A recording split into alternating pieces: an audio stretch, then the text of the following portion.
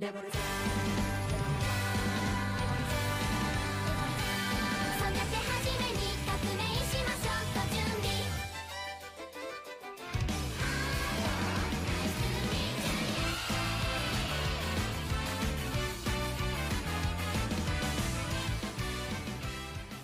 Hello and welcome to Reincarnated as Podcasters, the show where we explore the countless and varying worlds of isekai, the anime genre. This is episode 12. It's no understatement to say that isekai is an extremely prevalent genre in the anime landscape.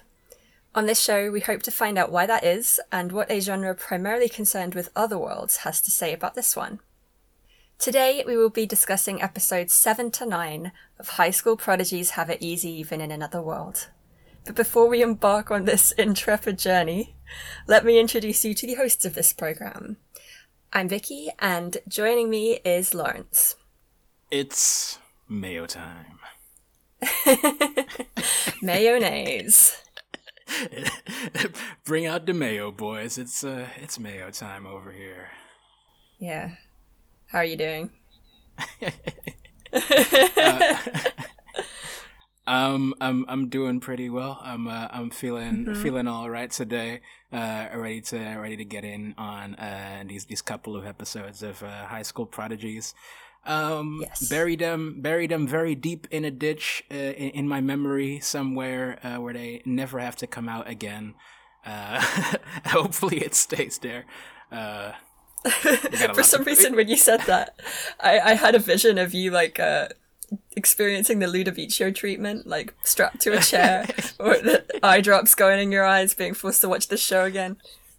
Well, yeah, no, that's how I watch all of these episodes, man. I'm like, I can't let a frame pass me by. I'm like, I gotta analyze each and every second. That's for the listeners. We're doing this for you.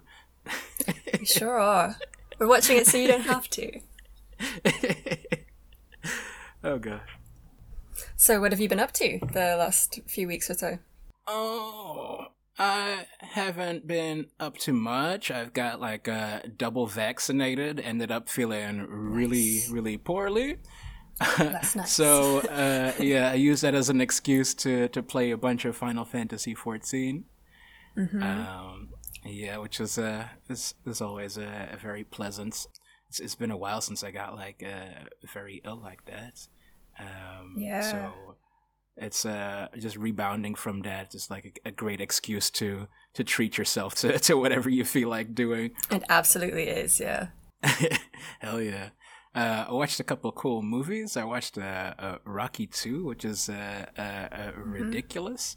Like Rocky 2, Rocky 1, actually a good film, and which surprised me because I thought it had sort of a dumb film reputation, but it's actually pretty legit. But Rocky 2 sort of nosedives and becomes real wild.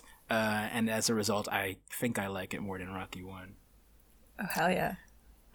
I gotta admit, I've never seen any of the Rocky movies. Yeah, me neither. Before I was convinced to watch them recently, and because you're into boxing now. Yeah. Now I'm finna watch all of them. It's funny. How many are there? There's a lot. There's 5 or 6, I'm gonna say. Damn. And you gotta watch those because they continue in the Creed series. It's part of the same continuity. Of course, yeah. Hell yeah. I'm doing it all for my boy Michael B. Jordan. Yeah, he's a good boy. He's the goodest boy. Oh my god. Yeah. I mean, he's a man. He's a man. He's a great man. Good boy becomes great man. Oh boy, you love to see it. Mm-hmm. I've also watched another film that was really cool. It's called Censor. You heard of this one? No, never heard of that. It's this British horror film. It's set in the 80s during the height of the whole video nasties controversy. I have heard of this actually. Yeah. Yeah. So it's about like a lady that works at the office where they censor the video nasty. So she's like constantly watching these low budget slasher fix and like gore horror type shit. And She's lucky. it's just like yeah. Well, she doesn't like it. She's there watching it, being like, "Oh, gotta get rid of that. Oh, can't show that on TV."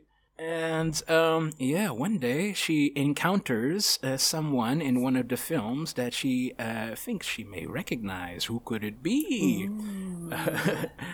It's spooky and it's pretty cool. It's got like a couple of cool experimental flourishes, but like it stays very much like a character piece throughout. And yeah, it's pretty dope. Awesome. That sounds Hell yeah. cool. Other than that, still been watching Hajime no Ippo, which is still great. I'm like 30 episodes into that, still loving it. And on your recommendation, I watched The Way of the House Husband, which I liked a Oh, lot. nice. Yeah, yeah, very good. Yeah. It's like, it's one of those shows that like, there's just one joke really that they're doing over and over again. But, Yeah. but it's a good joke. It is a good And- joke. Yeah, and I like Tatsu, and he's giving me that that house husband energy that I need to do all of the house husband shits. He seems like a great husband. Yeah, no, he's lovely. Sadly, I'm like a husband only to myself, but like that means I can just be extra Tatsu. To be honest. It's a cute show. It's only 5 episodes, and they're only like 18 minutes long max. So just throw that on with dinner, and it's a great accompaniment. I love it. Hell yeah. What about yourself, man? What have you been up to? How you doing? Yeah, I'm doing pretty good. Nothing too exciting going on. Just usual stuff. But I would like to give a shout out to the Stardew Valley Cup that happened last weekend. Oh hell yeah! Which was like a little speedrunning tournament that was hosted by a streamer whose name I can't remember, and the creator of Stardew Valley, Eric Barone. They were hosting the whole thing, and it's just a few teams of like Stardew Valley content creators and streamers competing against one another. I think they had like 3 hours to complete a bunch of different challenges, and they like earned points for those challenges, and there was a winner crowned. But it's kind of cool, like learning about all the different ways people have learned to exploit the game, and Hell hearing yeah. from Eric Barone some of the like technical setup for some of these things that they're exploiting. Like he explained how the rocks spawn in the mines, or like how the ladders spawn under rocks in the mines, how the logic for Yeah. that works, and like how apparently, I didn't know this, but whether or not it rains in Stardew Valley on a given day is based on like how many steps you took the day before, and apparently speedrunners use that, or they exploit that, so they never have to water their crops. Basically, it just rains every day. I thought that was pretty cool. So they kind of make Stardew Valley an extra depressing place, like easy, just their footsteps. Yeah, pretty much. But yeah, it was like some of the most wholesome content I've seen in a while, actually. Yeah, no, I love that show. You mentioned this before. It seems like a lot of fun. Like Yeah. I love speedruns. I love seeing like how the video game sausage is made, and like after I like complete a game, like I don't know, I'll spend like 50 hours like playing a video game, and then by the end of it, I'm like, you know, mopping my brow, like, good job, well done, Lawrence. You did it." And then usually I'll like go out and look for a speed run of that same video game, watch some person like wreck the game, finish it in 15 minutes, and like feel like a chump. Like, well, I don't feel like a chump. I feel like a renewed like appreciation for the video game, and also like a Yeah. little chumpy. Well, yeah. I mean, it's kind of one of the great things about video games, isn't it? You can kind of, in a lot of ways, for many of them, choose how you play it. Like, if you want to speedrun it, you can. Like, Stardew Valley is a great example of that. you can speedrun it, but you can also play it like a really chill, relaxing farming sim where you just like take your time doing stuff. It's so cool. It's just this really awesome way of like expressing your love and appreciation for like an awesome game. It's kind of hilarious as well because you're like saying to this developer, I loved your game. Here, this is how I deconstructed it. It's like Yeah. Yeah. it's like dismantling someone's sculpture or like painting or something. It's being like, Yeah. damn, I love this. Like this is how I would put it together. But like, Exactly. Time to break it. yeah, that rocks. Yeah, I thought that was cool. Anyway, that's the kind of the only thing I wanted to talk about. Yeah, Yeah. cool. No, that's awesome. We can like keep it short so we can get into the real business. Yes, and there's plenty of it to be had. The business of fucking talking about this awful anime.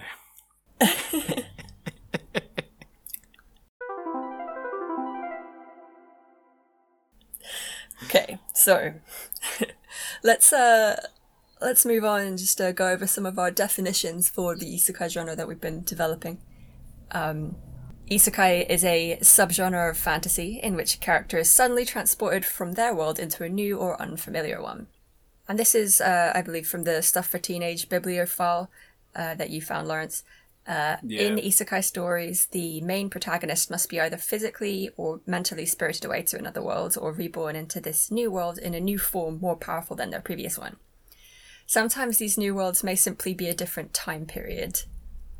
Video games have proven a new and popular setting in modern isekai, with some characters becoming trapped or transported into their favourite game. The traditional plot of an isekai story revolves around the main protagonist trying to find their way back to their homeworld through a series of quests or adventures.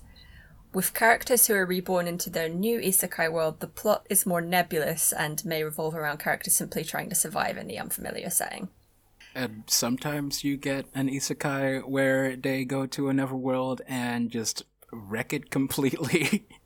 They do a colonialism and an imperialism Yeah. all rolled into one. 2 for 1, baby. It's Yeah. a 2 for 1 sale on colonialism and imperialism. Get it while it's Absolutely. hot. Powered by mayonnaise and phony Oh, boy. religions. Now that we have those definitions kind of rattling around in our brains, we're going to use those to try and figure out whether some other media text that is not an anime may in fact be an isekai. And Lawrence, what have you got for us? Hell yeah. So I'm not sure if you've seen this one, actually. I'm going to be talking about The Cell from the year 2000s. Yeah, I've seen this movie. I love this movie. Hell, The one with Jennifer Lopez. Yeah, that's the one. That's the Yeah, one. yeah. I love this movie. Let's get into it. Awesome. That's great. Yeah, so The Cell, Jennifer Lopez, Vince Vaughn's in there as well. Right. Yeah, it's directed by Tarsem Singh, which you may know from the Losing My Religion video, the REM song. Oh, no way. Yeah, he did that too. And there is some visual overlap between them as well. You know, he's got like a very elaborate, some would say flamboyant style. Lots of like big, elaborate sets and costuming that is really fantastic. And he's got like a distinct visual style. I love that shit. So basically, it's about Jennifer Lopez, who is a therapist slash counselor, but not just any kind of counselor. She works at a high tech facility where they're able to hook up people's brains. So she dives into the minds of traumatized young boys and sort of like does like a dream therapy type thing. She does, like, yeah. goes into their subconscious and like therapizes them using like dream magic, basically. Yeah. Yeah, and then suddenly the cops turn up and they're like, we've got a serial killer, but he's in a coma, and he's got another victim hidden away somewhere in a cell that is like slowly filling with water. We need to know where that victim is hiding. So can you please, Jennifer Lopez, dive into this serial killer's mind and get him to tell us where the victim is? Please, Jennifer Lopez. Please dive into the serial killer's mind, Jennifer Lopez. Yeah, that's the plot of the film. She says yes. She says, yeah, sure, let's do it. He's braver than the troops. A lot of violent imagery follows. Yeah. It's. I remember the nasty bits in that film.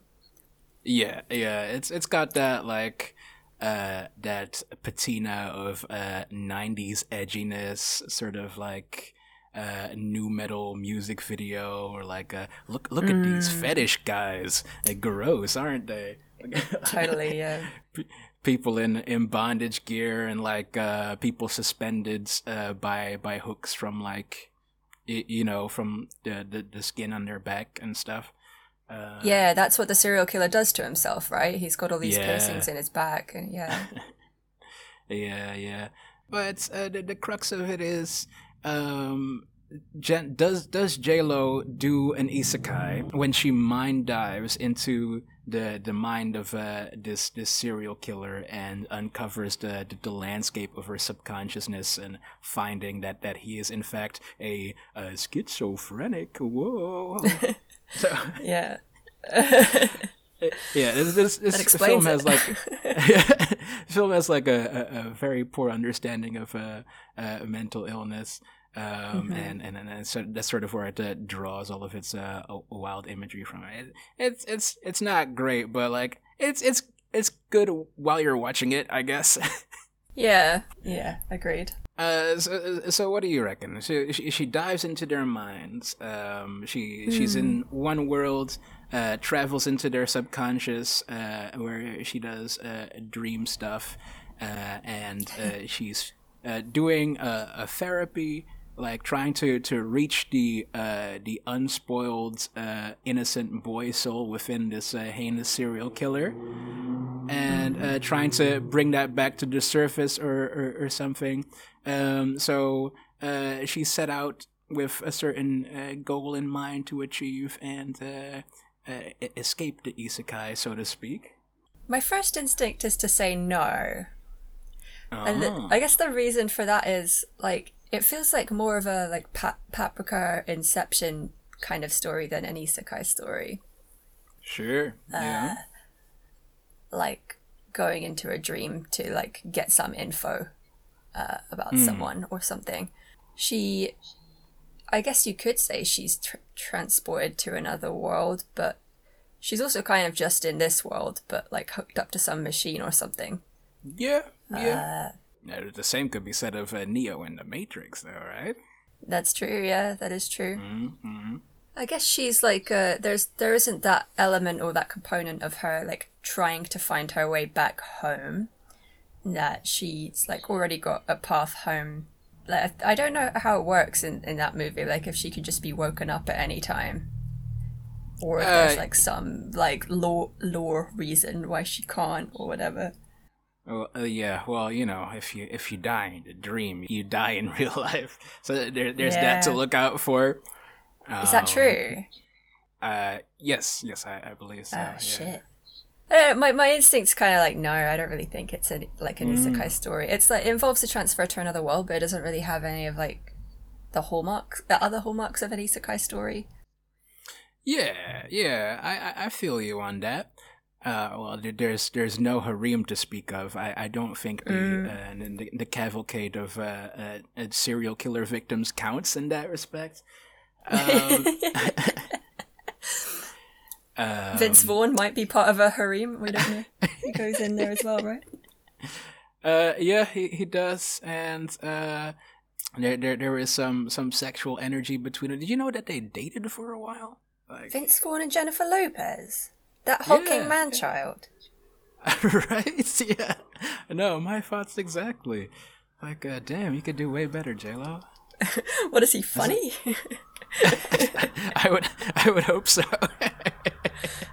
I've seen him in movies. I don't think he's very funny. Yeah. What do you think? Do you feel like this fits into the category? Yeah, I want to be like, everything is isekai, like, but this definitely like strains at the definition, I think, in the same way that the Truman Show did a little bit. But it does involve like J-Lo traversing the boundary between reality and fantasy. And maybe that's where like the big distinction lies, and I think you might feel the same way from what you said. But the alternate reality isn't really real. It's a dream world. It's shifting, it's changing, and then once you're out, and then it's gone until you're back in there. So I don't know. Maybe there's something to the corporeality, the sort of concreteness of the world that like is required for it to be an isekai. That is making me feel like I want to say it isn't an isekai, but we got a good streak going though. Yeah, that's true. So here's a couple of observations about this cell that sort of put it in line with some of the other is it an isekais we've talked about. Like this alternate world setting is again sort of like this a landscape formed by the trauma of like a particular individual. Like in I'm going back to WandaVision and some other shows that we've discussed. And, the hero has to confront something dark and painful within themselves or within the other person in order to escape. And again, isekai, the idea of another world, is used to sort of examine the boundary between the real world and this artificial fake world, and because it is artificial, it is like therefore bad, right? From a lot of these films and shows that we've seen, they seem to stress that you want to be in the real world, not the other world, the fake world, right? And the hero can't really move forward unless they leave the isekai behind for good, return to our worlds, and make a path forward. Yeah, I definitely hadn't thought about that before, but you're totally right. A bit like in some of these stories, the fake world is something to be escaped from and left behind, because it's not desirable to be there. But like in many of the isekais we've watched, the characters do seem like they're happy in the new world, or like learn something or gain something good from being there. Yeah. Even in these episodes of High School Prodigies, it seems like Tsukasa is saying, it looks like we might have to stay. Like, yeah, we gotta see this through to the end. They've made themselves very comfortable there. They have, yeah. Good God. Okay, so what are we settling on? Isekai or no? Yeah, again, I want to say it is an isekai, just to keep the streak going. But perhaps after some examination along with you, I think I'm gonna settle on not an isekai actually. Yeah, I think me too. Yeah, reincarnated as podcasters first. Wait, we've had a not isekai before, haven't we? Yeah, I suppose the Truman Show, but like I was being a bit of a wishy-washy on that one. Well, maybe it is a first anyway. Yeah. This is like a definitive no, right? Yeah, I'm crossing my arms. Yeah. This is a no. Yeah, it's a no from me, fam. There we have it. Now that we've confirmed that the cell is not an isekai, how about we move on to our otaku glossary, in which we discuss topics that we've been inspired to research or learn more about from watching these shows.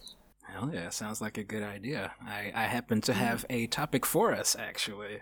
Excellent. I wrote a lot actually, and like I think I'm only gonna use about half of it, and maybe save the rest for another episodes in the future. But what I have here is pretty interesting. I'm gonna be talking about the trolley problem. Oh, hell yeah. I love it. Let's go. I'm ready. Yeah, so in the previous episode, I made a lot of references to the trolley problem. It came up a lot in the summary segments, and in thinking of a topic for this episode, I realized, I don't actually know very much about the trolley problem and what it's actually about, Mm-hmm. I've always seen it as sort of like a meme that is sort of misappropriated for comic effects to like pedantically point out someone's like moral shortcomings online, right? Right, yeah. That's how we usually see it. yeah, exactly. And the only other instance is like in high school textbooks, like first philosophy classes being like, have you heard of utilitarianism? And beyond that, you don't really think about the trolley problem. I'm sort of like, oh, well, that's easy. It's only got like one answer, right? I mean, fuck the one guy, save the five, and that's how that goes.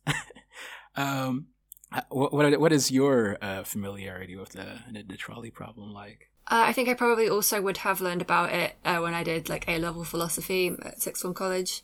I feel like I was definitely exposed to it there. But I guess my surface level understanding of it is you can pull a lever, and if you do, it will divert the trolley away from 5 people to 1, or whichever way around it is. Mm-hmm. And then you have to think about it further when you add things to the question, like what if the 5 people are dying, or like they're dying in a week anyway, or like that kind of stuff. What if the 5 people are like really bad people and the one person has a cure for cancer in their head, stuff like that. Precisely. Yeah, well, in that case, you probably know more about the trolley problem than I did. That's part of what I learned about the trolley problem. So I'll tell you a little bit more. So mostly, I sort of understood the trolley problem as being sort of a demonstration of utilitarian ethics, and how difficult decisions that might not seem moral may in fact be of most benefit to the most people, right? Kill one guy to save 5. Like, killing isn't moral, killing isn't right, but in this case, you might just have to do it. Sorry. Mm-hmm. Making that choice in itself is a type of morality. But ultimately, I always thought of this as like this abstract scenario of like a limited use. It's only really useful for like high school textbooks to get kids to think about, to start thinking about that, instead of I don't know, Fortnite and Charlie XCX. Yeah. But of course there's a lot more to the trolley problem. So I decided to dive into it and see whether any of it might be relevant to high school prodigies. I think it might be. So let me get a couple definitions out of the way, just to get us all on the same page. Ethics is a branch of philosophy that involves systematizing, defending, and recommending concepts of right and wrong behavior. Got this from the Philosophy Encyclopedia Online. Ethics seeks to resolve questions of human morality by defining concepts such as good and evil, right and wrong, virtue and vice, justice and crime. Basically, when you ask yourself questions like, what does it mean to be a good person? Or are the police as an institution necessary? You're doing an ethics. You're doing some ethical philosophy. Police are not necessary, by the way. Fuck the police.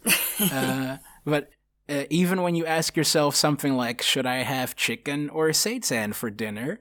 You're doing a sort of ethics. You're like asking yourself an ethical question regarding like what is morally right, what is best for animals, what is best for the planet, what is best for people.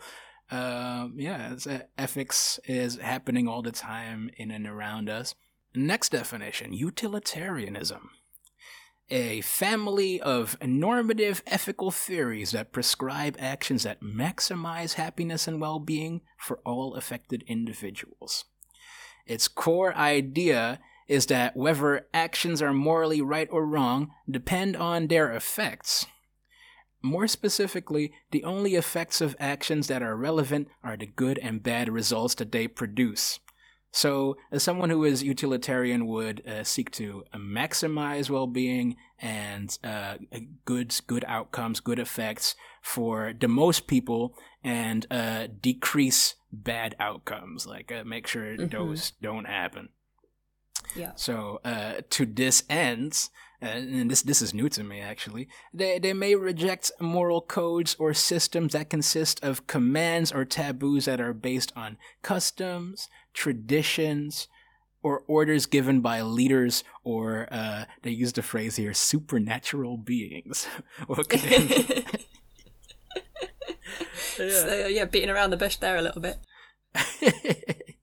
Yeah. So this is an integral part of like utilitarianism is like sometimes you have to reject traditions and moral codes or like conventional ethics and flip the switch and make sure that you're maximizing well-being for people, and that is a belief that philosophers hold. Of course, it gets a lot more complex than this. This is just really the cliff notes. Cool. So with those definitions out of the way, let's talk about the trolley problem, which, as you've pointed out, is not just one statement, one thought experiment, but really a series of ethical thought experiments. It's like a hypothetical situation used to think about morality. And once you've posed a question, once you've like introduced the dilemma, then you add more variations and hypothetical elements and observe how people's responses change and how their morality changes with it, right? Mm-hmm. So you use it as a kind of like a way to pinpoint morality and get a bead on like what people would do as the situation changes, and like for example, if the 5 people on the track have cancer, but the other one is Albert Einstein as a baby or whatever. It's about like adding those variables and trying to get as far as possible into what people are thinking. So, the ethical dilemma of the trolley problem was first posed by an English philosopher. Her name was Philippa Foot. And then it was named and further refined by American philosopher Judith Jarvis Thomson. Mm-hmm. And they're both big deals in the fields of ethics. Philippa Foot is considered a founder of modern virtue ethics, and Judith Jarvis Thomson contributed a lot of work related to the trolley problem in defense of abortion as well. So they've been thinking about this stuff for a while. And so let me read to you the most basic version of the dilemma, which is known as the bystander at the switch, or the switch. There is a runaway trolley barreling down the railway tracks. Ahead on the tracks, there are 5 people tied up and unable to move. The trolley is headed straight for them. You are standing some distance off in the train yard next to a lever. If you pull this lever, the trolley will switch to a different set of tracks. However, you notice that there is one person on the sidetrack. You have two and only two options. Either do nothing, in which case the trolley will kill the 5 people on the main track, pull the lever, diverting the trolley onto the sidetrack, where it will kill one person. So, which is the more ethical option? Or simply, what is the right thing to do? Vicky, what's your answer? Well, like, I guess the instinctive answer is like you want to divert the trolley, you just kill one person. Like, yeah, you'd flip the switch. Saving 5 people, yeah. That's that's how I would answer like the first question. But like obviously not knowing anything about those people. Yeah. No, exactly. I would do the same, and that's why I always thought like, oh well, the trolley problem is kind of dumb, isn't it? It's like just easy peasy. Like I wash my hands of this,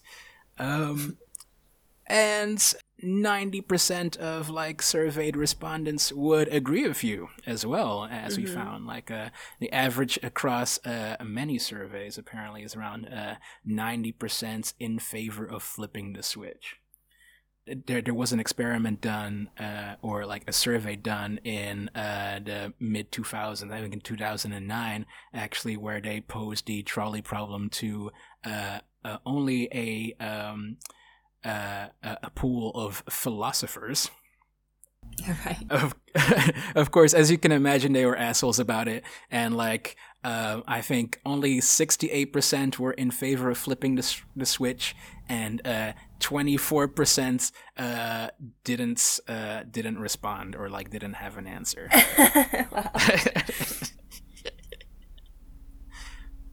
Where the trolley problem really gets exciting is when it begins to intersect with psychology, I found. So by posing this series of dilemmas to people in a survey environment, we're able to learn about what people consider to be moral versus how they actually behave. For example, in one survey of 239 men and 430 women between the ages of 15 and 86, 61.5% of men would flip the switch versus 47.9% of women. So, you know, you got your psychologists writing this stuff down and being like, wow, men and women sure are different. I wonder if I can integrate this into my comedy routine. I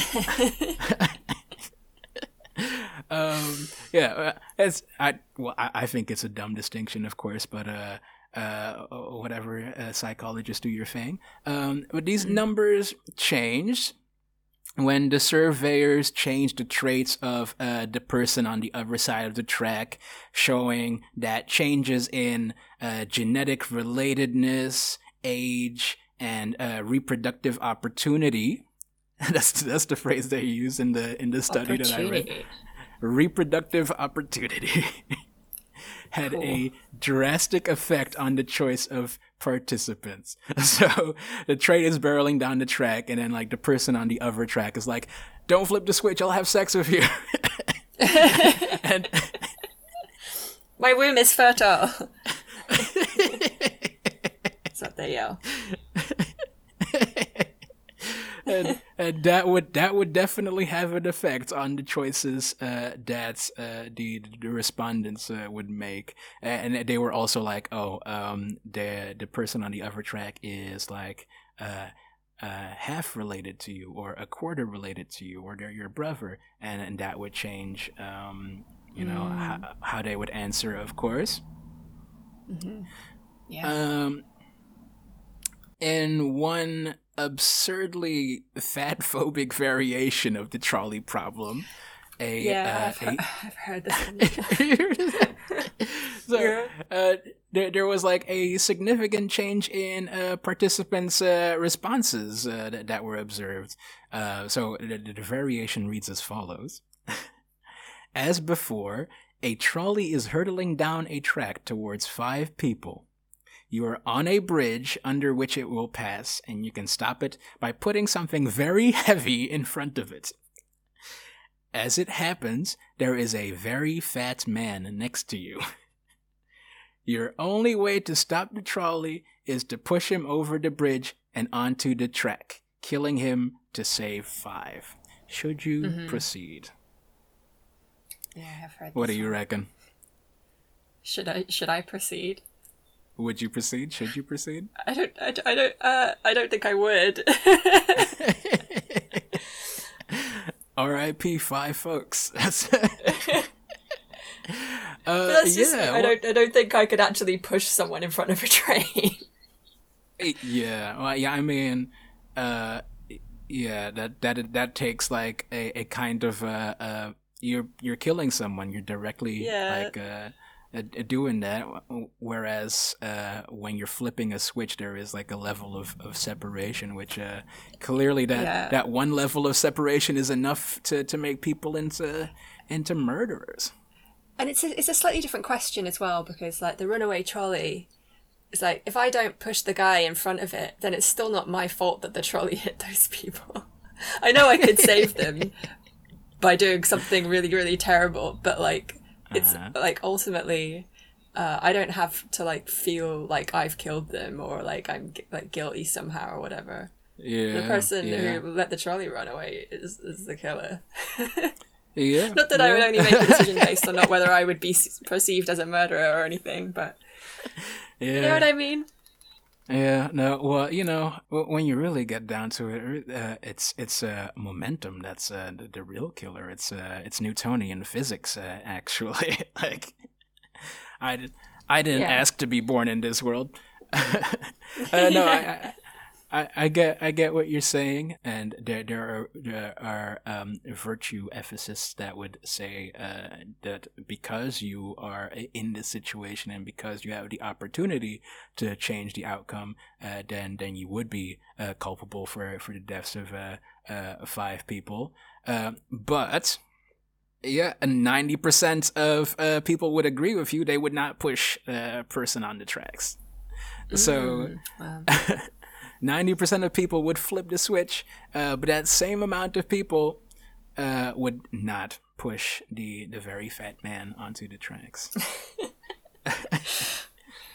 It's a real flipping of the script there. Yeah, it is. It's interesting, isn't it? So you can draw like all kinds of conclusions and further topics of study from these results. You know, like I'm sure psychologists had plenty to say about why people chose to do the one thing but not the other. I'm not gonna draw any conclusions here and now, but what is made clear from this series of thought experiments is that for humans, there is a lot more to acting morally than simply weighing up the situation from a logical perspective. Like, that's just simply not how people operate. They don't, like, assess the situation and do, like, a pros and cons list. There is, like, a lot of emotional and instinctive, you could even call it, stuff happening. There's just a whole sea of like human emotions roiling under this choice that is being made. Absolutely. And I think that for me, this is another reason why Tsukasa seems like such an inhuman creep. Yeah. We see this especially, I think, in like episode. The second one of the 3 we just watched is episode 8. Yes. I think we see that especially in that episode. What happens in 8 again? And episode 9. Episode 8 is the one with the with the fire in the town. Oh yes, yes. Yeah. Tsukasa is really on a roll with his version of ethics, and it's apparent in these episodes, and also in episode 4 where Lirul has been kidnapped. Right. Yeah. Yeah. So Tsukasa, from what we see, he develops a relationship with Lirul that becomes rather intimate very quickly. They bond almost immediately, and they get very close. But when faced with sacrificing her for the good of the village, he just appears to make up his mind immediately. Like the answer is some sort of foregone conclusion. It's like He doesn't hesitate. yeah. For me, I'm like envisioning him like just being in a philosophy class and being like, "Ooh, pick me! I know the answer to this one. Oh, it's the trolley problem. I know the answer. Kill the one person." Like, Yeah. he has like no like real moral compunctions about it. He's like he just regards it as like this logical assessment of the facts, and like his feelings don't come into it. It seems like at any point. And it just makes him just feel extremely off. Yeah. I think we mentioned it in the last episode, like, just, he doesn't seem like a trustworthy individual, not because he's necessarily, like, lying or doing dishonest things, but because there's something really weird about him. You know how, like, people get, like, bad vibes when they're in the same room as a psychopath? Bad vibes. Like, like evolutionary instinct or whatever. Yeah. That really, he really sets that off in me. He just seems like a bad person. No, Tsukasa's got fucked vibes. He's got the worst vibes. Very low vibrations. But like back to that one scene where the village is like deciding to rescue Lirul, the moment that everyone points out what a jerk Tsukasa is being, he does a 180-degree turn. He mobilizes the full strength of the teens to like forcibly rewrite the course of history. In a way that to me felt like strangely vindictive, He's sort of like, no, I'm a genius. My answer was correct. You're all just a bunch of idiots, and now you're gonna have to live with me as your king for the rest of your history. Yes, in exchange for me doing the different thing that I wanted to do, I will rule you and change the path of your history. Yeah. Exactly. He seems a lot like a psychopath whose pride has been wounded, and thus sort of chooses to lash out in a grander, more elaborate way as a revenge. Like if for example a serial killer is almost caught by the cops, or like if a serial killer's victim decides to put up some resistance, they'll feel like their pride and their like how they pride themselves in being able to manipulate things and like change things into their favor is sort of wounded, and that causes them to act more recklessly and to take bigger risks and to just be a worse version of themselves that like does even more awful things. Yeah, absolutely. Yeah. Well, that's a subject for another episode, I suppose. That was the trolley problem, and so I leave you, Vicky, and the audience with the question: do you think Tsukasa would push the fat man on the tracks? Of course he would. Yeah, I think he definitely would, wouldn't he? Yeah. Like, no hesitation. Calmly and logically, he would push them. Yeah, he's like, he's the one meme where all of the maths is like moving across the screen, and he's like, yes, push the fat man, of course. In a way, he sort of does this with his dad, doesn't he? Like, oh yeah, he does. Yeah. Has him locked up or hanged or whatever, executed. Yeah. So don't hang out near any train tracks if you're with Tsukasa is my advice. Yeah. Now we're going to get into what we've all been waiting for, the episode summary of episodes 7 to 9. It's truly Mayo time. Mayo time has It is arrived. Mayo time. Okay, let's go. Episode 7. It's called It Seems Shinobu Has a Shinobi's Intuition. Shinobu and Elk are in an old-timey tavern, drinking delicious wine and chowing down on delicious anime food, courtesy of the place's landlady, Emerada. And they're surrounded by, like, other villagers from wherever they are. Yeah. Emerada's back, guys. Emerada. It's another Emerada. Yeah. Of course, yeah, that character in Devil Was a Part-Timer was called Emerada, right? Yeah, exactly. Yeah.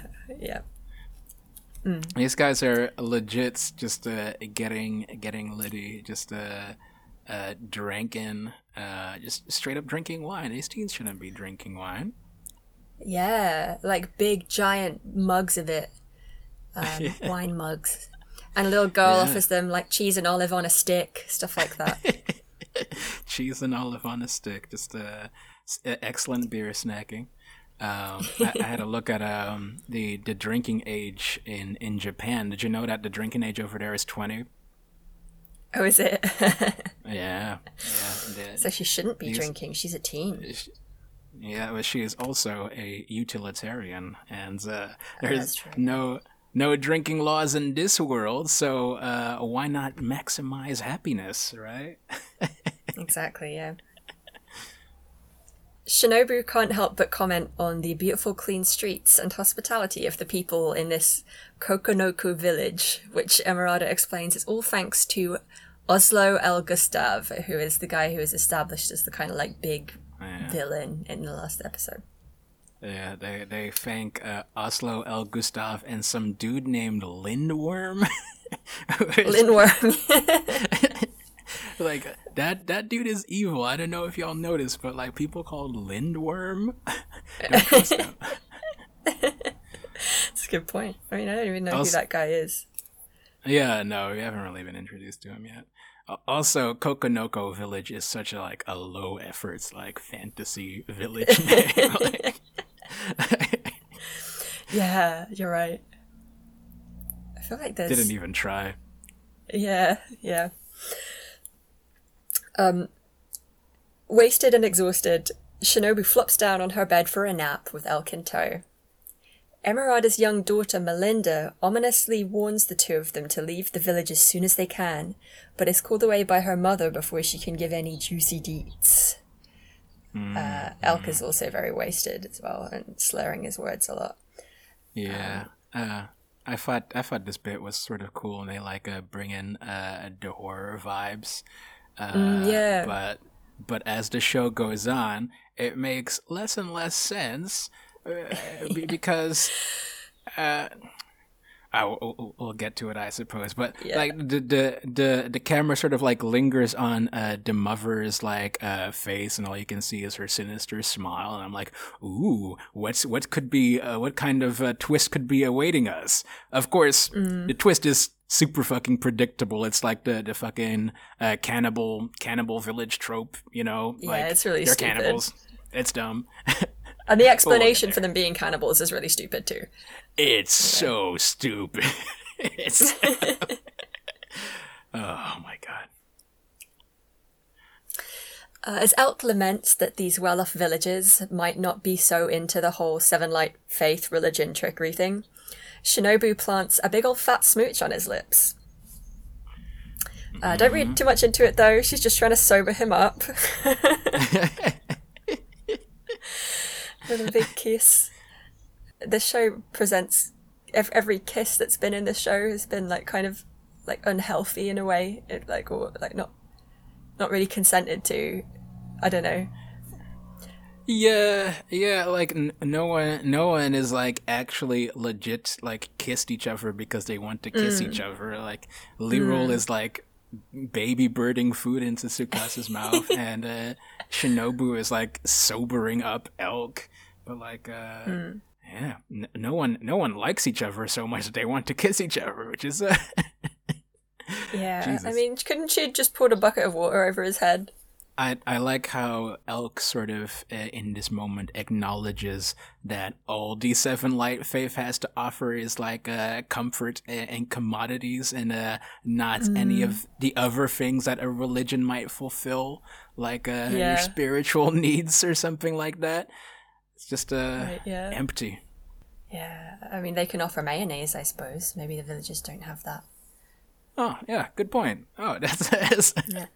I can fill this hole in my soul with mayonnaise.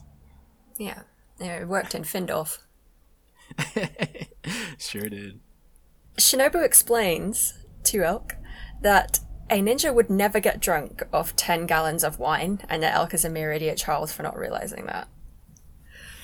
She elaborates that there is something odd about this village, that the clearly starving, malnourished, and jaundiced villagers constantly fed the duo without eating themselves. Yeah, and there is plenty of food to go around. They were sat at a table with like just a whole shank of, I don't know, venison or whatever. Yeah, the table was covered in food, but yeah. Yeah, not for the villagers though. Nope. Also, this implies that like Shinobu went through like some ninja drink training or something. Yeah, that's what I was thinking. Like, did they just like force feed her booze until she's got a tolerance? That I don't know how else you would train for that, right? That can't be good. Like, when did she start the training? How old is she again? Exactly, Bad. Don't think about it. Big old question mark there. Shinobu invites Elk down to the cellar, and we now find ourselves where the previous episode left off. I think it was the previous episode. The truth behind the village. Yeah, what a cop-out. She swings open the door to reveal corpses of drunk, weary travelers butchered for their meat and money. Don't worry though, our heroes didn't eat any bear people or whatever, just regular meat. They make it clear, they make a point of making sure that the viewers know that the heroes didn't eat any people. That's important to remember. Yeah, it's which brings up some questions, because in this moment they imply subtly that perhaps the villagers are cannibalizing people, but they don't outright say it just yet. And I'm here just sort of scratching my head like, but they've got food, like, yeah, right, why? They had a table covered in food. Yeah. It's like exclusive. Is this food exclusively for the fattening up of like eventual victims? That's ridiculous. Here's an idea. Instead of giving all of your food to travelers and eating them, eat your food. Eat your fucking food. There's something twisted about these people, man. Yeah, I mean it's the age old trope. Like you'll see it in zombie movies a lot and shit. Like people have turned to cannibalism, but it feels like whoever was writing this sort of only half understood the idea. Just thought, let's just throw in this trope for good measures, and yeah. Meanwhile, in the village square, some Imperial soldiers are harassing the locals, forcing them to line up, chant their gratitude in unison, and smile for their overlords. Yeah. They're all saying stuff like, "Thank you, King, for a lovely day. We're having so much fun. We're so happy to be alive." They're saying stuff like that. Yeah, and I hated this shit. This is so stupid. This, to me, felt like sort of a baby level understanding of like big scary communism, right? Did you get this? Like there was like some strong North Korea vibes going on here. That's the sense that I got. Like, the streets are all beautified, and the people like line up to do like a little song and dance in praise of the emperor or whatever. It feels like let me create this ridiculous straw man that is just not fought through at all, and like has no relationship to the real world whatsoever. But Yeah. let's give it some North Korea vibes. Yeah, like in just a moment we'll like see what Shinobu has to say about that, and she says some nonsense about it. Satisfied that the commoners are sufficiently humiliated, the head honcho guard lets them go home. However, he notices that Emerada's daughter, Melinda, has a bit of dirt on her sleeve, and he calls her out for it. Yep. Yeah, a little bit of dirt on her sleeve, little girl. I don't think I mentioned the scary-looking Lady Knight, but there is a scary-looking Lady Knight there who seems to be like even more in charge than the other guy. Yeah. And she reminds these people that standards of cleanliness are important to the king, and that the girl must be punished for her disgusting sleeve via horrible flogging. This little girl. Yes. Yes. This is what I mean when I say we need more female generals. Girl boss general. Oh my god, this was awful. Yeah, and the mother is forced to watch, and they tell the mother to smile while she watches. It's fucking twisted. Like all of a sudden, like I'm watching this episode, or about 7 or 8 minutes in, and suddenly they're whipping a child, a cute little anime girl. They're whipping her. It's it's suddenly like fucking 12 years a slave roots. Like fucking this child is being whipped by a soldier. It's ghoulish. Disturbing. Like, who the fuck thought this was a good idea? Like, they're driving home a point about the morality of like this empire. You could have like chosen like not a child to whip. Like, I'll get into I'll be getting into this a bit more. But I just wanted to jump ahead just a little bit, right? So this guard captain, the female guard captain, her name is Jean LeBlanc, right? Yeah. Yeah. So we find out later that she is actually in deep cover with a rebel organization that has infiltrated like Gustav's army. So like, what the fuck? Like, how long has she been in deep cover, and like how long has she been whipping children for? Like, yeah, it just like she makes could my have head like. spin. I understand that she wants to keep up appearances and stuff, but the mother says, Emerada, she's like, whip me instead, it's my fault as a parent. She could have accepted that and like whipped the mother instead. That would have been slightly kinder if she had to whip someone. But she's like, no, the child's the one that must be whipped. No, it's bonkers. Shocking stuff. Elk and Shinobu are looking on at this scene in confusion. And Shinobu explains to Elk that people with too much power do inexplicable things that normal people can't understand. That's her explanation of it. People with too much power just do stuff. There's no way we can understand it. There's no root cause to any of this. No, there's no reason why the people in power have the power that they have in the first place. And some people with power can be good and do good things, actually, like my homeboy Tsukasa, who is blameless and beautiful and an angel. Yeah, they literally describe him as an angel in episode 9. Yeah. Yeah. This is some shit analysis, Shinobu. They did not teach you. They did not teach you fucking politics at Shinobi school in between drinks. Obviously, yeah. Or maybe she forgot because she was wasted the whole fucking time. Yeah, maybe. Elk wants to help. He wants to help the little girl, but Shinobu reminds him these people wanted to murder them not too long ago. She does, however, have a plan.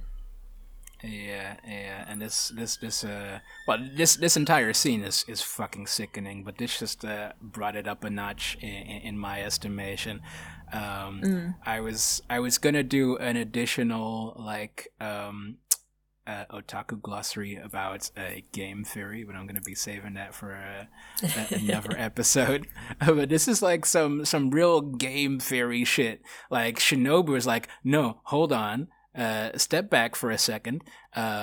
Will help them once I have a way to advance my own position. Exactly, yeah.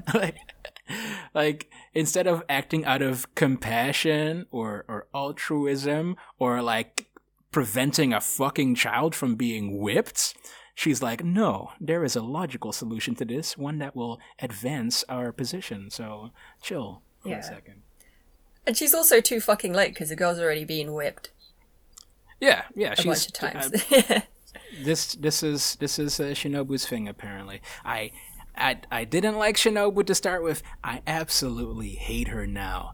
I hate her smugness. She is neither cute nor heroic. I hate her nin bullshit. Fuck you, Shinobu. Yep, and she never does any ninja stuff either. She's like always holding kunai knives and shuriken, but she never actually uses them. You never see her use them. I want to see some cool ninja shit. Some fucking fake. You, ma'am, are no Naruto. Exactly. What's your way of ninja? Letting little girls get whipped until you've got a plan that makes your life better. Stupid. Fucking disgraceful. So yeah, her plan consists of exchanging herself for Melinda in order to get into the heart of the enemy. She kind of comes out in front of the bad guys and she's like, I could kill all of you, but I won't if you capture me and let that girl go. And they're just like, okay. Sure. Yeah. Love it. Yeah. Unfortunately, this means that in the next scene, Shinobu is strung up half naked by her hands in typical anime fashion, as we have seen done by done to LaRule and to Emmy in Devil is a Part-Timer. Yeah. She's just in her underwear. Yeah. Our reward for sitting through a scene of a child being whipped is some more fan service. It's fucking hell, guys. What the fuck is wrong with y'all? Yeah, she's in a dungeon, like, chained up, and the show is still trying to sexualize her. She reckons that she should be able to escape her chains, but is still deliberating on the most efficient method of information gathering when the Lady Knight from before enters the dungeon, kicking out the guard to be alone with Shinobu. Back at the village... Yeah. You have something to say about that? I was I was just gonna make a comment about how like the what's her name, LeBlanc, like shoos off the guard that is like overseeing Shinobu. He's like, this is a girls only torture sesh. Get out of here. Yeah, she does say that. She's like, I won't torture a poor defenseless girl in front of you, man. Get out. Girl boss. Yeah. That's some girl boss energy right here. It's gaslight and gatekeep girl boss. So back at that village, the cannibal village, Elk is sulking saltily as Emerada thanks him for saving Melinda. She begs his forgiveness, but he is having none of it. Emerada claims that if they don't murder and butcher travelers, they won't survive. She says this, if we don't do that, we'll die, or whatever. I don't quite see her logic, but what do I know? Yeah, no, and luckily we don't have to spend very much time with with the village and these villagers to like figure out the fucking how that works out, because it, like, once you start asking the questions, like who the fuck were they killing exactly? Were they merchants? Were they citizens in the region? Was this just going unnoticed under Gustav's rule, or is like being clean and tidy such a high priority for them that they just like never mind the fact that there are random people disappearing and like what the fuck? Yeah. It's shoddy world building, really, food. isn't it? Yeah, they just do. eat the food. Who are these people that are like keeping their cupboards like full of venison and olives and cheeses? But they're like, no, I'm not in the mood for a cheese right now. I'll have some of the human, actually. Like, put one of those on the grill. Yeah, I don't know. Where does that food even come from? Like, Fuck. she kind of gives an explanation here, Emerada. She says, the village used to make its money from wheat.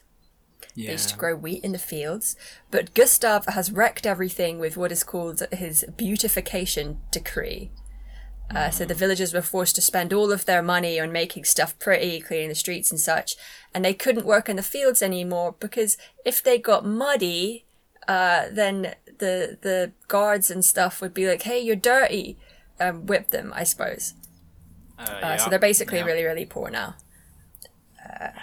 So sounds to me like these guys do need the Seven Light Faith. But I don't think that anything actually happens with these characters after this. I feel like we don't see them again. We don't see Elk again. For the rest of these 3 episodes, so I don't know if anything will happen with these guys, if they're just going to be left to keep on cannibalizing. Oh my god, it's thank God we don't come back to this. Like, and this is just drops off the face of the earth after this episode. Yeah. It's fucking. Ugh. In the dungeon, where Shinobu is, the scary night lady seems to have freed Shinobu from her chains and is now thanking her for saving Melinda, which is kind of confusing because she's the one who ordered Melinda to be whipped anyway. Right? It's like, now you choose to act. Where the fuck was this energy when a child was being whipped? What the fuck? Yeah, it's so confusing and weird. Yeah, I don't get it at all. Thank you for saving that girl, she says. But Shinobi doesn't even say, like, you're the one who ordered her whipped. Shinobi doesn't care about the girl. That's not why she did what she did. I didn't want to do the whipping, but, you know, it's the banality of evil. I was ordered to do it. She identifies herself as Jeanne de Leblanc. Am I saying that right? Jeanne de Leblanc, an Imperial Knight who is a member of what is called the Azure Brigade that, quote unquote, worries for the future of the region, is how she describes their ideology. Yeah. We're worried about the future of the region, I guess. Someone ought to like do something about this. While they're whipping a fucking child. Yeah. It turns out she wants to double agent herself and work with Shinobu to bring down Gustav. I don't know why I don't know how long this group has been around or like what they've been doing up until now. They were just waiting for Shinobu to drop in their laps. Yeah, no, like nothing moves and nothing happens in this world unless the teens show up to like move things forwards. Like it's just another example of shit world building and shit writing overall. Sure is. Shit world building. That's the summary of the show. Speaking of Gustav, he's currently admiring a solid gold statue of the king. He tells the guy in the room with him, who I believe is called Oscar, that he wants 4 more of the statues, which sounds pretty expensive. Oscar informs Gustav that the people he's supposed to be ruling are so poor that they eat each other, so probably can't afford more gold statues right now. He literally says it to his face, like, "My lords, your peasants, your subjects are cannibalizing each other. I don't know if we can make more gold statues." So obviously they do know this is going on, or at least someone does. Yeah, they just let it happen, I suppose. Gustav now knows about it too. Gustav is a maniac who doesn't understand economics and is obsessed with cleanliness and making graven images of his lord to place all over. So like this feels to me like and the guy writing this is like, like North Korea, guys. Think about it. No, really think about it. Man. It's communism. My vassals are dying. My subjects are cannibalizing each other, but I don't have enough money to build my golden statues. Please, someone help me budget this. Yeah, he absolutely doesn't care that they're eating each other. In fact, he says that they should all perish in glory for the gold statues. He says that that's the best thing they can do. And then he goes on to ask for an update on the rebellion in Findolf, started by our 7 prodigies. So he changes the subject pretty quickly. Yeah. Yeah. They should all die. How's that rebellion going? Oscar relays to him the plan that we already heard in previous episodes, that their armies are waiting for winter to end so that they can march on over. Gustav hates this plan. He hates it so much that he starts bashing his own head on the gold statue until it bleeds. He just switches and starts bashing his head against the statue. How did this freak manage to run the fucking army? What the fuck? Yeah. Who put this guy in charge? Yeah, I'm trying to remember what they said about him in the previous episodes. When Shinobu was in the inn or something talking to some soldier, and they told her about him for the first time. He's like a mage. He's got fire magic and such. Yeah, he's magical. He's powerful or something. I don't know. Yeah, won some war for them or something. I don't know. Now that his face is dripping with blood from bashing his head on the statue, he declares that it's time to use his crazy magic fire spear. I don't quite know how to say this. Lag Soleil? Lag Soleil. Lag Soleil? That's how I would say it. But, yeah, cool. Something like that. Yeah, nice. Lag Soleil. He's going to use that. His magic fire spear. So back in Findolf, finally, Lorule is boobing around boobily with a dopey smile on her face when she starts to hear a strange voice warning her that the 7 heroes are in peril, and one of her eyes goes blue, so this is really similar to the time when Tsukasa saved her from that dude, and a voice took over and she said some prophecy stuff to him. The voice wants her to help and guide them, the 7 heroes. She even hears the voices of the fire spirits trapped in Gustav's spear, which he has now javelin thrown in their direction. Yeah, it's like they introduce Chekhov's nuke in episodes 6, and they fired a nuke in episode 7. Let's go. Yeah, it's about to get wild from here.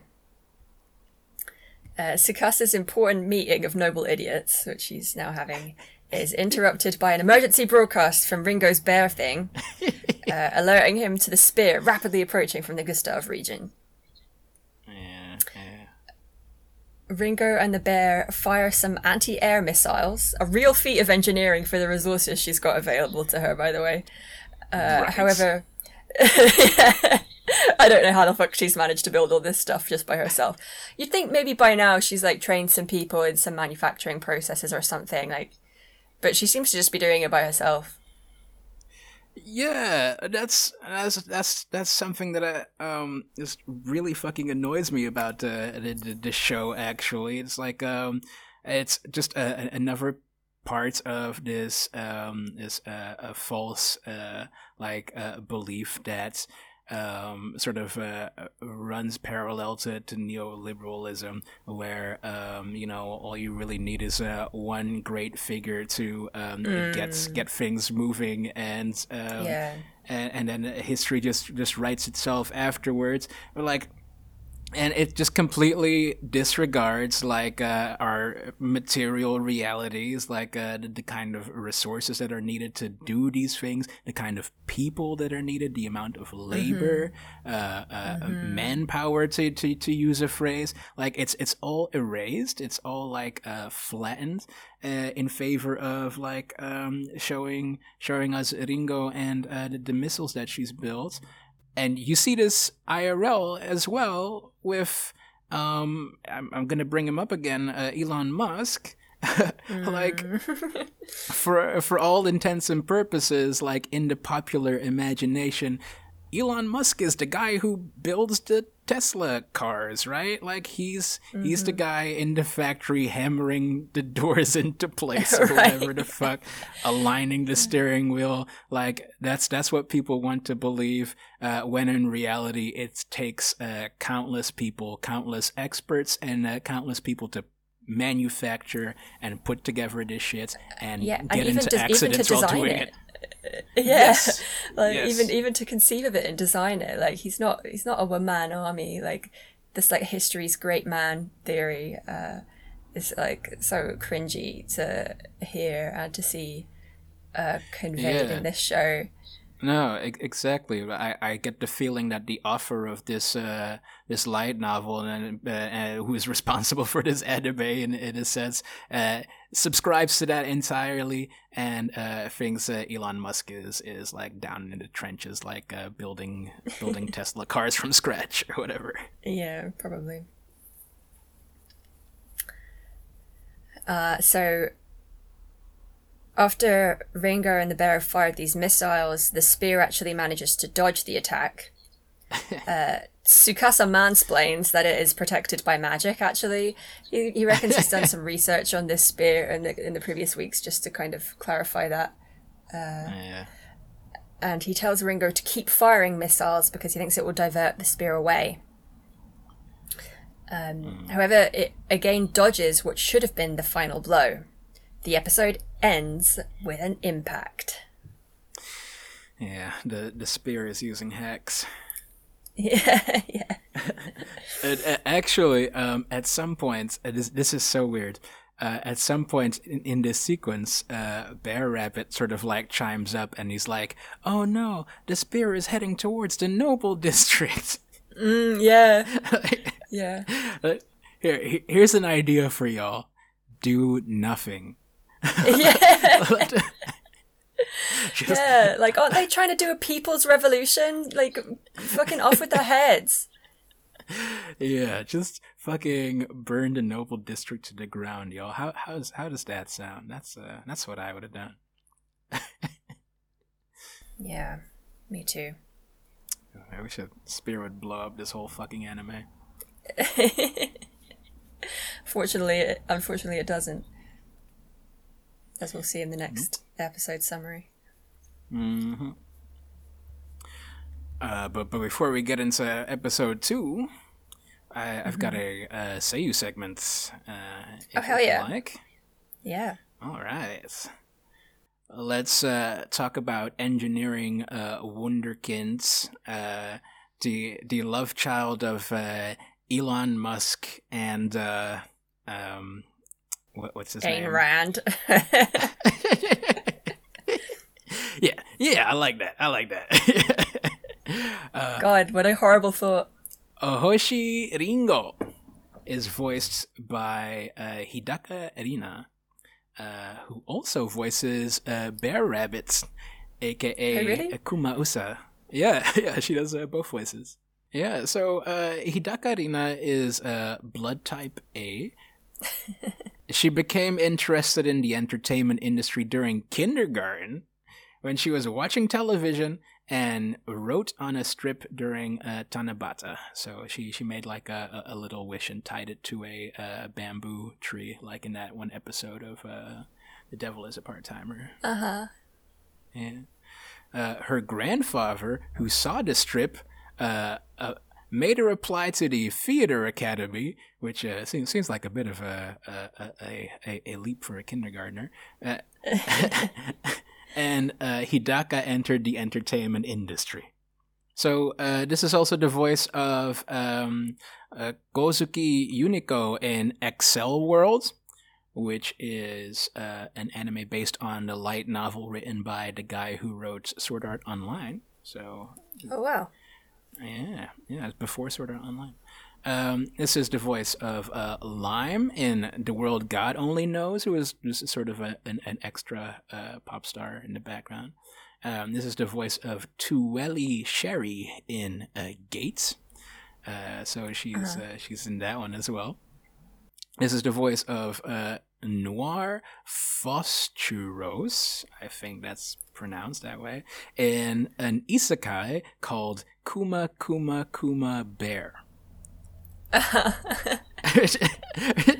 Which I haven't seen that one, but that is like just one of the best names for an anime. Yeah, bear. This is the voice of Michiko Malandro in Michiko Tohachin, which is supposed to be a really awesome anime, and that's on my list for ones to watch. And cool. She's also the voice of Kawashima Urara and Sasaki Yua in Food Wars. So which one is Sasaki? Yeah, so she is the voice of the two announcers that like are present at each of the Food Wars. So there's the spunky, energetic one that everyone loves, and then there's like the timid one that is like her counterpart. Remember? Mm-hmm. Yeah. That's coming back to me now. Yeah. Yeah. She voices. I see. She voices both of them. Cool.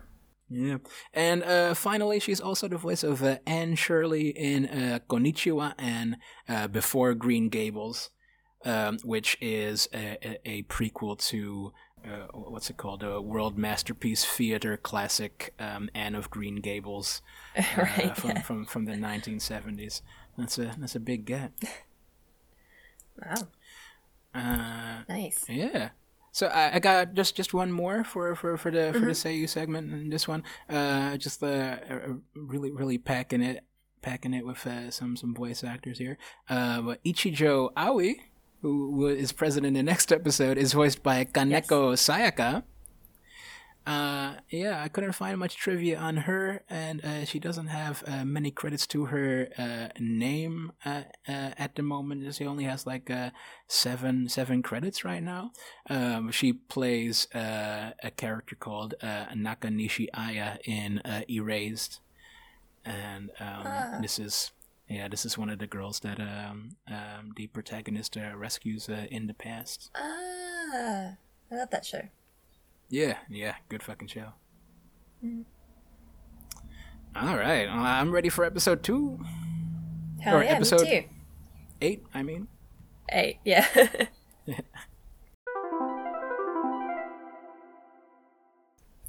Okay, episode 8. It seems Aoi's specs are greater than imagined. Yeah, no, I love it when you can simply break a character down into their specifications. Yeah. Like, Aoi isn't a real character anyway, so. No, she's absolutely not. Nice that they tried to give her some airtime in this episode. Yeah, they tried. Chaos ensues as Gustav's Heaven's Flame hits Findorf. The resulting flames mock and decry the locals with Gustav's voice. A kind of face comes out of the flames and it's like yelling at them and calling them like worms and stuff. Yeah, that's that kind of rocks. I like a super weapon that trolls you before immolating your surroundings. Yeah. The nobles watch the flames in fear through a window while Tsukasa does absolutely nothing. Akatsuki shows up, floating safely above the fleeing townsfolk and telling them that he will not abandon them, but also doing nothing. Fucking zero. Like, Yeah. just floating around, just being like, the Seven Light Faithful, blah, blah, blah. Like, just like, Everything's spouting on fire. propaganda. Yeah. While being powerless. The nobles suddenly remember that there's an emergency protocol they can use due to Tsukasa's reforms. He smugly congratulates them for remembering and reminds them that this is supposed to be their fucking job. This moment really pissed me off because he's just like staring out the window, not doing anything, while they're all in the background like, oh god, what do we do? What do we do? He could have told them at any moment, like, there's an emergency protocol, let's use that. Instead, he lets the emergency continue for a while until they remember. It's that thing of like, I don't know, like a teacher or a parent, like asking you what the magic words are or something. I don't know, like not letting you use the bathroom unless you say please or something like that. I don't know. I'm trying to think of a good thing to compare it to, but it has that vibe. Yeah, no, exactly. And all the while, like, Tsukasa is like staring out of the window at this part of the city burning down, and so there's like looking at his reflection and being like, very, very good. I applaud you, you fucking imbeciles. Like, yeah, he sucks. So the nobles start running around, talking about how they're going to be gathering blankets and hiding their secret files, which I guess is helpful to someone. Yeah, is it supposed to look like the nobles are helping out? Because it looks like, it looks like they're just trying to save their own skin. It's like, well, you get the blankets, I'll rescue our important files, and I'll meet you at the shelter. It looks like they're literally saving their own. They're not doing shit. They're not talking to people. Yeah. They're not talking to the people who would need the blankets or hand out the blankets. They're talking to each other and telling each other, let's save our own asses. That's what it looks like to me. That is what it looks like. And Tsukasa is still doing nothing. But he does call up Ringo and make some request of her, which we don't get to hear. Some of the townsfolk are running through the flaming streets, confused as to why Gustav would treat them this way, that crazy guy who bashed his head on the gold statue and says commoners should perish. Why would he treat us this way? One of them is almost crushed by falling burning debris, but is saved at the last minute by none other than Zest Bernard. Zesty Bernard. He's back. Zesty Bernard. And he's just fully drank the Kool-Aid. Yeah, he really has. He is bought into this. He tells them, he opines to them, the world to come will be perfect and equal and amazing for everyone. And they're kind of looking at him like, what the fuck is this guy talking about? They literally say that. Yeah. They're literally like, what the fuck are you on about? Like, yeah. Like, first of all, like, Zest is jumping to the rescue of like these noble jerks. And, like, yeah, these are the nobles from a previous episode, right? That were like, that Tsukasa overheard complaining about him. Yeah. And yeah, he rescues them and then lectures them about how the world is going to be different and better, and people's choices are going to matter. Bruh, you had a choice. You're choosing now to risk your ass for a bunch of nobles that don't give a shit about you. Where's your daughter? Where's your daughter? Yeah, where is his daughter? I hope she's alright. I'll probably never see her again in this show. Unless she's getting whipped. Oh god.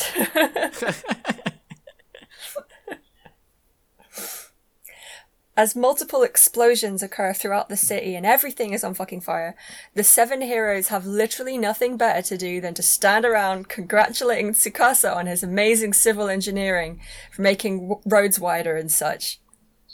Yeah, there's like literally hands in their pocket, like, could have been worse. Yeah, they're literally like standing in a safe place watching the burning, being like, Tsukasa, you did such a good job on all of the infrastructure and building town planning and such. So good. Congrats. The fires, somebody help the people. I don't know. It's, God, awful. Teens love chaos. Yeah. Gustav actually sees them standing there being bullshit and hurls fire spirits at them who start incinerating people in the streets. So these like people-shaped fire spirits, and they put their arms around people and they just burst into flames. Yeah, that's pretty dope. Yeah.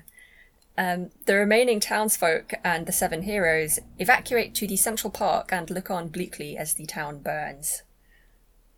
I don't know how many townsfolk have gotten out, or like what the numbers are like. Yeah. Yeah. No. What else is there to say? Yeah.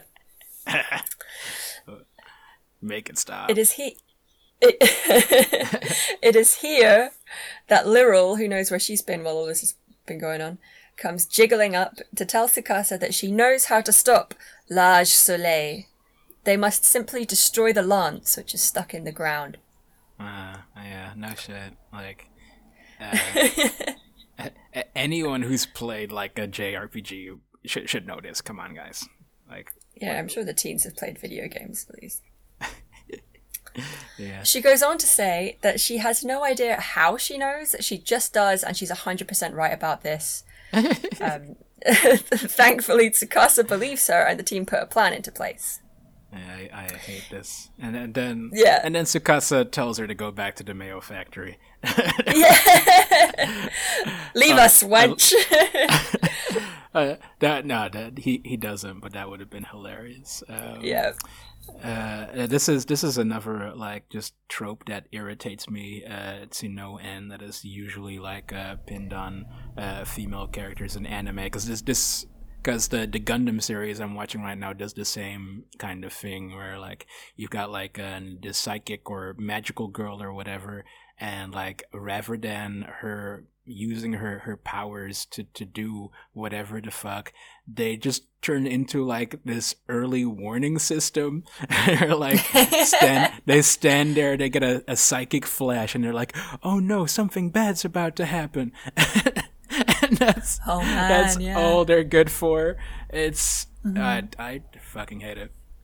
Yeah, I'm curious to know where this thing with Lyril goes, this voice in her head that gives her magic knowledge. We'll have to see how they use it. We get a hint towards that at the end of the next episode. It's we do, yeah. It's dumb. It's really dumb. Like I didn't even know how to describe it when I was writing about it. Like, what words do I use to describe this? So the plan the team come up with is the world's best samurai and sword master, Aoi, will manually guide the final missile on foot to the lance and destroy it. She's going to run alongside it, grabbing onto it. Sound plan. Logical. Yeah, it makes total sense. So Rigger fires the missile and Aoi grabs onto it screaming, and her legs are flailing wildly as she's running through the flaming streets. Her legs are like looking pretty crazy. I tried to put a screenshot of it, but I don't think I really do it justice. No, not quite. She's literally like running alongside a missile, which I had to look this up just for posterity so I could just be a fucking pedant about it. But missiles travel at about 2,000 miles per hour. Aoi is running at hypersonic speeds, I think is what that is. And is she's this running something faster than the that's speed of sound. Is this something Swordmasters can just do then? I don't know. I don't know what this show wants us to believe about samurai and swordmasters, but Yeah, she's it's wild. Um, Although it is kind of cool, a little cool. I think it looks really silly. Especially since they constantly like show us close-ups of her butt while she's doing all this.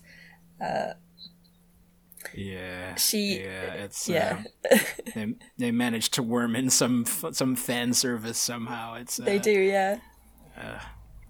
Along the way, she encounters a few obstacles in the form of fire spirits and paths blocked with flames, but she expertly steers around them, often by digging her bare heels into the stone streets. I don't know why she took her shoes off to do this. Is she always barefoot? I don't know. I feel like she wears shoes. I could be wrong. He's literally like riding the rockets, like some sort of horny Doctor Strangelove. Like totally. Close up of her boobs, like squeezing against the rocket. Yeah. Jesus Christ. Yeah, it's so wild. When it like goes up in the air, you see her boobs almost wrapping around it, and her butt's out and such. Yep. So from the air, as Aoi approaches the lance in the ground, the fire spirit with Gustav's voice tries its best to make it difficult for her, hurling flame bombs at her and whatnot. For her final trick, she uses a samurai attack, Art of the Void, Doublade Draft, to protect the missile as it is guided to the lance, exploding and destroying it once and for all. I thought this sequence was kind of cool. I hate this series for just planting this one cool sequence amidst all of this fucking trash.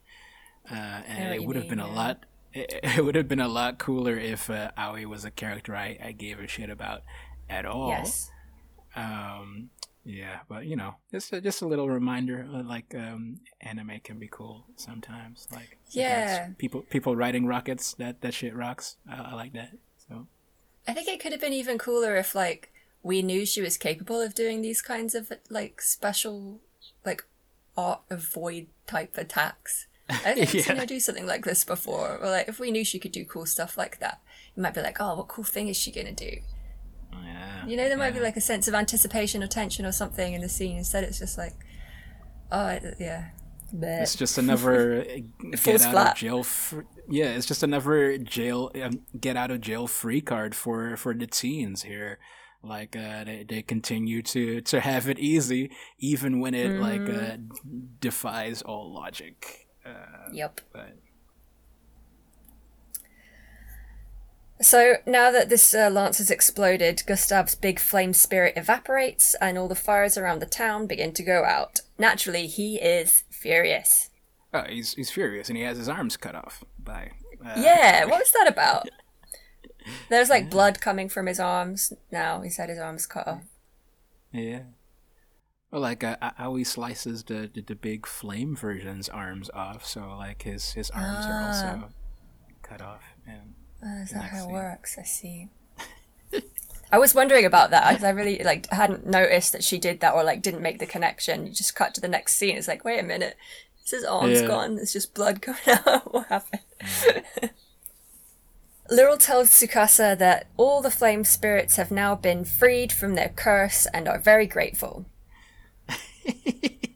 The screenshot. Yeah. Imagine their voices. Thank you, ladies. Thank you, ladies. Yeah, that's what I was picturing. Thank you, ladies. Tsukasa thanks Lyril for her service. He explains to her that townspeople needed to die in order for their revolution to work, so it's all fine. Or whatever. I don't quite know what he's trying to say here. He imagines... He says to her, I bet you're thinking, if we hadn't gone to war, all these people wouldn't have died. But you're wrong. And here's why. And then he says some nonsense about how, revolutions will always have a historical determinist bullshit. And, yeah. Yeah, just some complete ahistorical nonsense. Just being like, well, if we didn't show up to do it, someone else would have. Like, fuck off, you fucking worm! You've like militarized this town with like an array of like anti-air missiles. You've like fucking advanced society technologically by 500 years for the heck of it. Apparently, you've like made an enemy out of like all of these other forces. This is on you. Yeah. He's antagonized the worst bad guys in the world. Yeah. It's just this is neither righteous or noble. This is just a game to this little prick. Sure is. Yeah. What a prick. So Lyral tells him that she's now full of magical knowledge, thanks to the spirit she heard earlier, and that she wants to start studying magic to help return the Seven Heroes back to whatever hellhole they came from. You can imagine why she wants to send them away at this point. I would. Shit, I better get studying magic. These guys are really fucking up our world.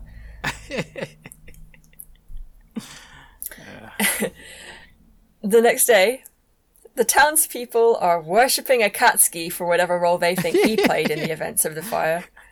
They're all cheering for him and thanking him. One of them actually literally says, "That's our seven light faith." Yeah. He didn't do anything. It was back Lowy. to brunch, guys. Yeah. Yeah.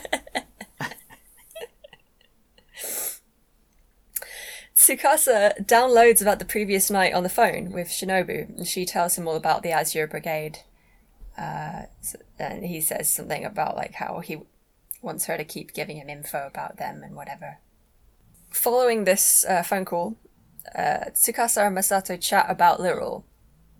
They seem almost suspicious of her, like she may cause problems for them later down the line. Did you get that vibe? Yes, that was the vibe. Yeah. Misato was kind of like, well, she seems to have like been on our side, and Tsukasa's like, yeah, I guess. Yeah. I can't remember exactly what he says, but he seems like... Well, he apparently he thought he could keep Lyral in check by like putting her to work in the mayonnaise mines or whatever. But like this is the point where Tsukasa chooses to like let Masato know. He's like, oh, apparently she was possessed when I last saw her.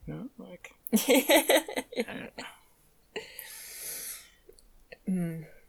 Yeah, he's a bad guy.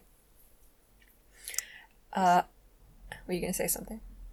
No, I was just going to call Tsukasa a fucking worm again. I hate that. Fuck. He is a worm. As the two of them begin to discuss what comes next, Bernard Zest arrives, showing off the new modernized troops. It's just a bunch of guys with guns and hats. Yeah, they got like rifles and like fucking parkas and shit, and like so Zest and the homies about to get down to play some Apex Legends.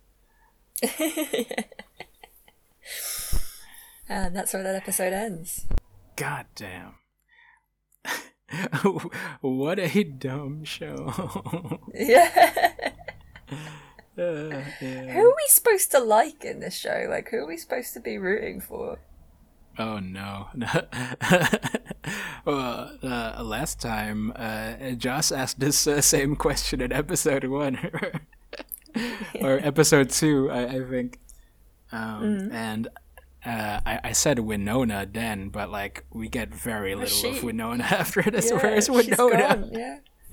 I want Winona Chronicles, the Winona Gaiden, the Winona side story. You won't get it. No, I won't. Seiyu segment. Mikogami Tsukasa is voiced by Kobayashi Yusuke. So, Kobayashi Yusuke lived in Newbury, England between the ages of 5 and 10. according to his appearance in Kaji Hyaku Kaji Yuki ga Yaritai Hyaku no Koto, which is I forgot to look up what that was, but I guess it's some sort of interview show or something.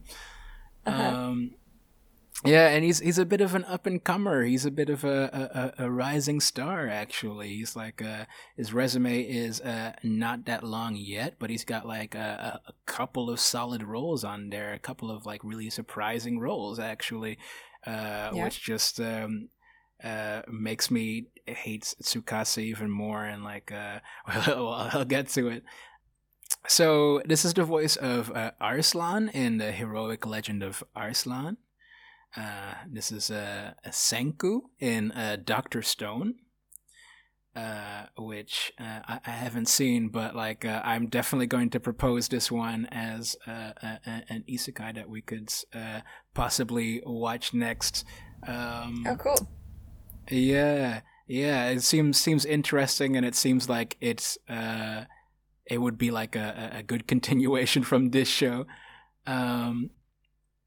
This is the voice of Natsuki Subaru in ReZero, which this had me fucking slamming my fist and stomping my feet because I love Subaru.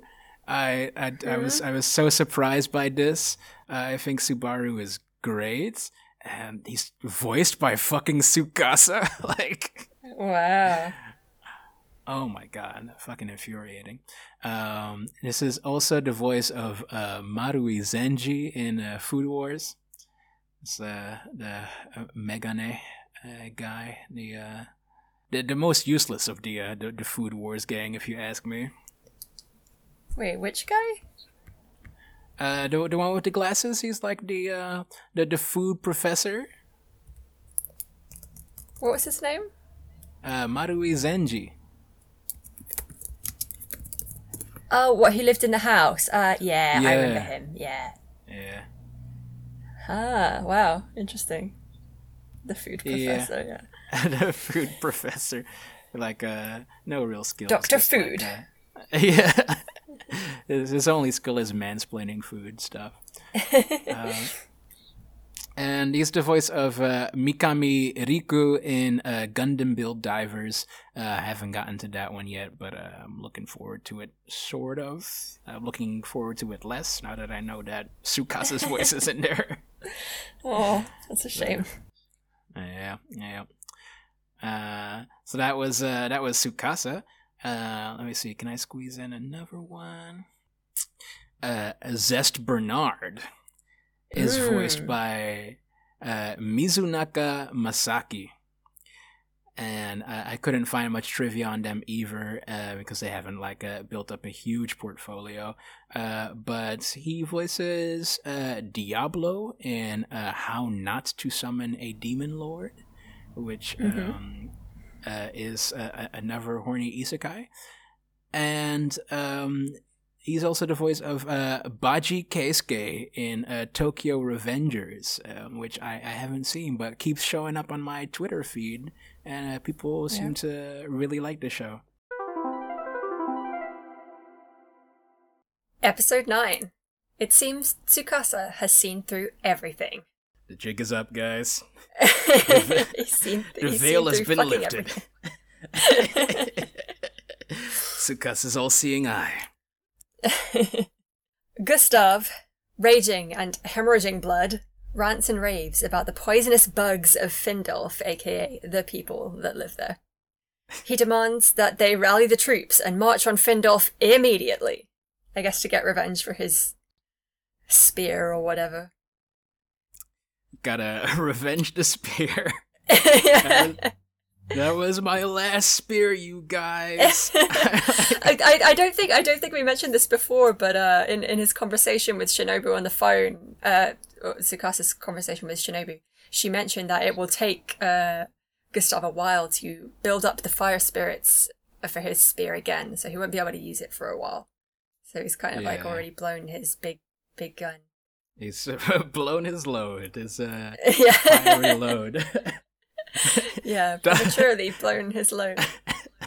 Doctor, what does it mean when my load is fiery? What's going on downstairs? Yeah. Just a quick observation here about Gustav, because like I have fought about Gustav like 0 times in the last 2 weeks. Not even while I was watching this show, because he is so fucking boring. He's like he's a boring villain, isn't he? Yeah. He's not even gross enough to like earn a visceral reaction. You know, it's just super generic, and like just one trait of being kind of psycho, and like just absolutely no draw or like a conviction behind his. He loves actions. the king. Who we like know zero about, right? Yeah, like, we don't even know the. Do we know the king's name? He just calls him His Imperial Majesty. Do we know his name? I think it's Lindworm, isn't it? Oh, is that the king?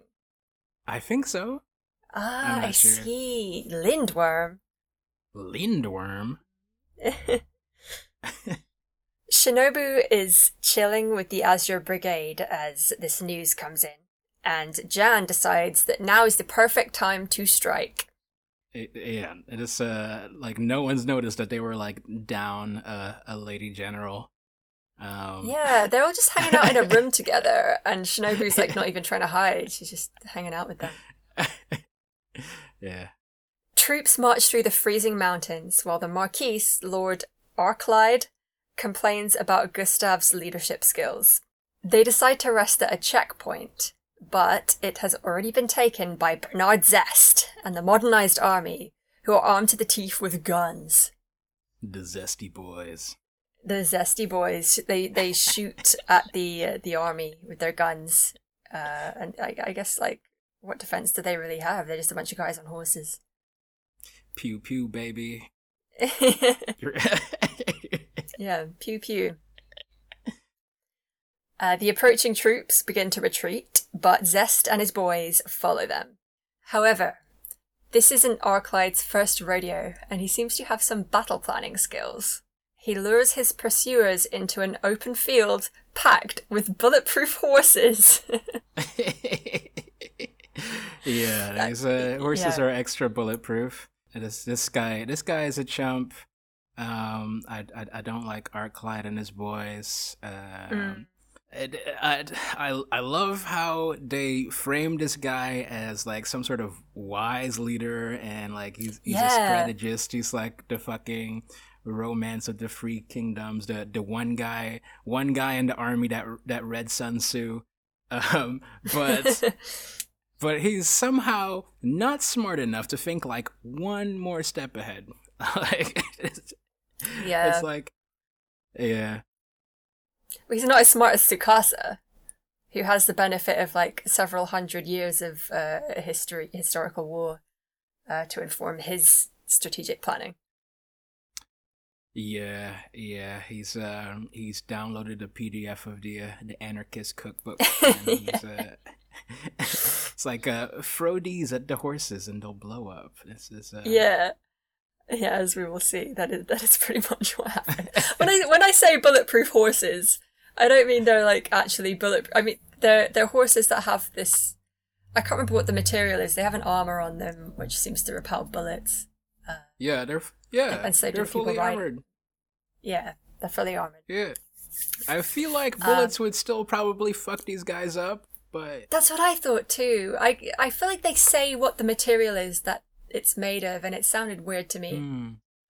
I don't remember that. Sure. Obviously, this turns out to have all been part of Tsukasa's brilliant plan, his throw grenades at them plan. So as the bulletproof horses seem unperturbed by the bullets being fired by Zest's boys, all the boys throw grenades at them and the horses explode. Zest smiles serenely as the men and horses explode and lie dying. Zest, you fucking pawn. This guy he's fully drank the Kool-Aid. You were totally right when you said that. Yeah. He's like on an all Kool-Aid diet. He's got like fucking Kool-Aid in an IV bag, like hooked up to his Yeah. veins right now. And no one's asking themselves how the Kool-Aid is made. Like I do not trust Tsukasa's Kool-Aid. No, I wouldn't drink that shit if you paid me. Gustav, whose arms have been replaced with flames now, he's got like firearms, fiery arms, attempts to inspire his troops with a speech about burning rebels. I guess it's supposed to be inspiring. Crush the bugs, crush all of the bugs. The people like you, your brothers, cousins, uncles, sisters, they need to die real quick. Let's make that. They should all burn. Like my arms. This is when Jan and Shinobu decide to rouse the Azure Brigade, who all seem to be hiding amongst the like regular troops. I guess that's what it looked like. Yeah, this is the dumbest thing. This looks so fucking stupid to me. There's a lot of them. Yeah. So Gustav is like addressing this entire courtyard, this big ass courtyard, like it's like formations of troops, just like just stacked like from front to back. And like he's doing his little speech. All of a sudden, Jean shows up. She's like, you can come out now. And all of a sudden, like half of the dudes in this courtyard, like they're like just start tying blue fucking kerchiefs around their hands and like raising. Where the fuck did y'all hide those banners? Yeah. Do y'all take these banners out like with every training exercise just to be sure, like just in case this is the time to like raise this? Stupid. There was it really felt like there was a lot of them too. Like if there's this many people who are opposed to the regime and could have risen up like this at any time, because they obviously don't, in this particular area, they don't have the reinforcements of Findolf. They're just deciding to rise up now. Why? Yes, like, couldn't they have done this at any time and stopped whipping children and like forcing commoners to eat each other? Couldn't they have done this at any time previously? Like, I don't know. I'd like to know. I'd like to fucking know. Like, was I imagine they were just having too much of a good time whipping children. Yeah, that's what it looks like. Until fucking Shinobu shows up and like just exists, I guess, just with no apparent opinion about child whipping. Yeah, none that she shares anyway. No. No, let's get in bed with these guys. Let's find out what they're all about. Let's get in bed with the child whippers, I guess. Meanwhile, Ringo, she's like back at her base, I guess you could call it a base, whatever it is that she hangs out in Findolf.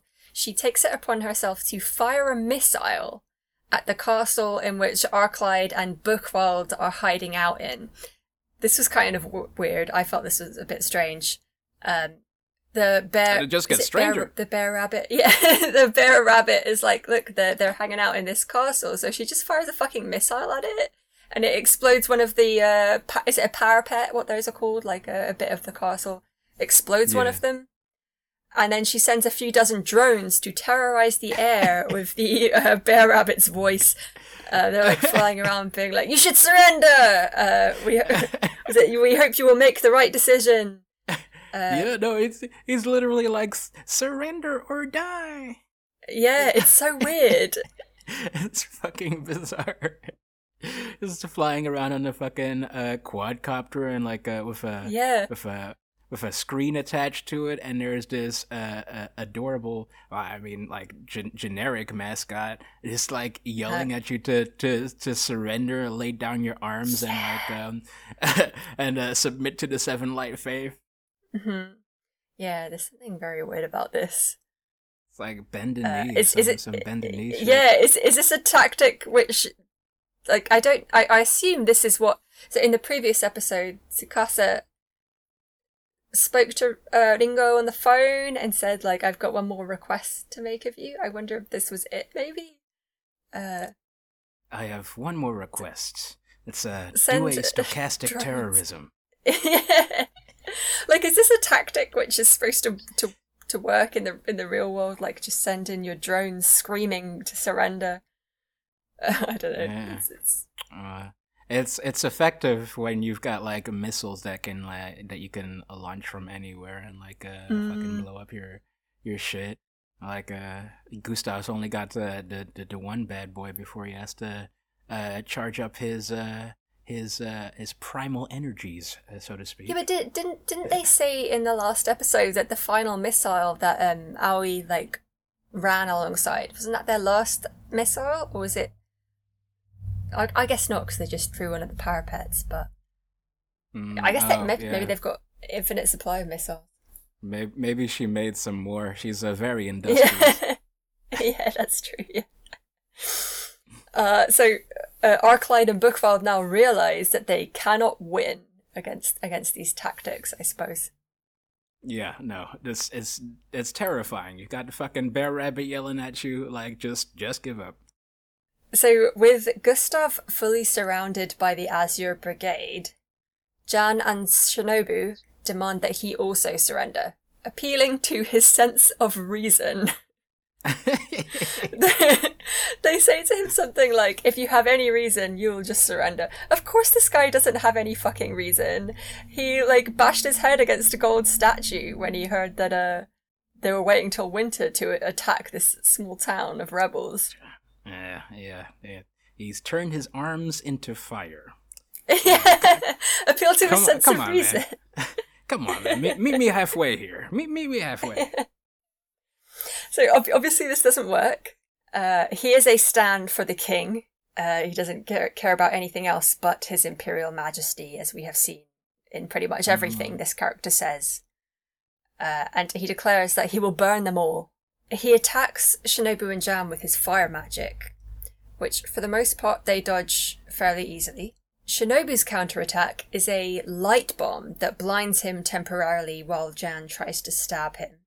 This plan is eventually successful, and they drop a chandelier on him, which I thought was kind of funny. Yeah. Like, it's supposed to be this kind of, like, epic fight between this Imperial Knight and the ninja and this fire mage, and they try to end it by dropping a fucking chandelier on him, like Looney Tunes shit. Yeah, no, some classy shit. It's a very classy. Fat chandelier on your head. But it isn't over here.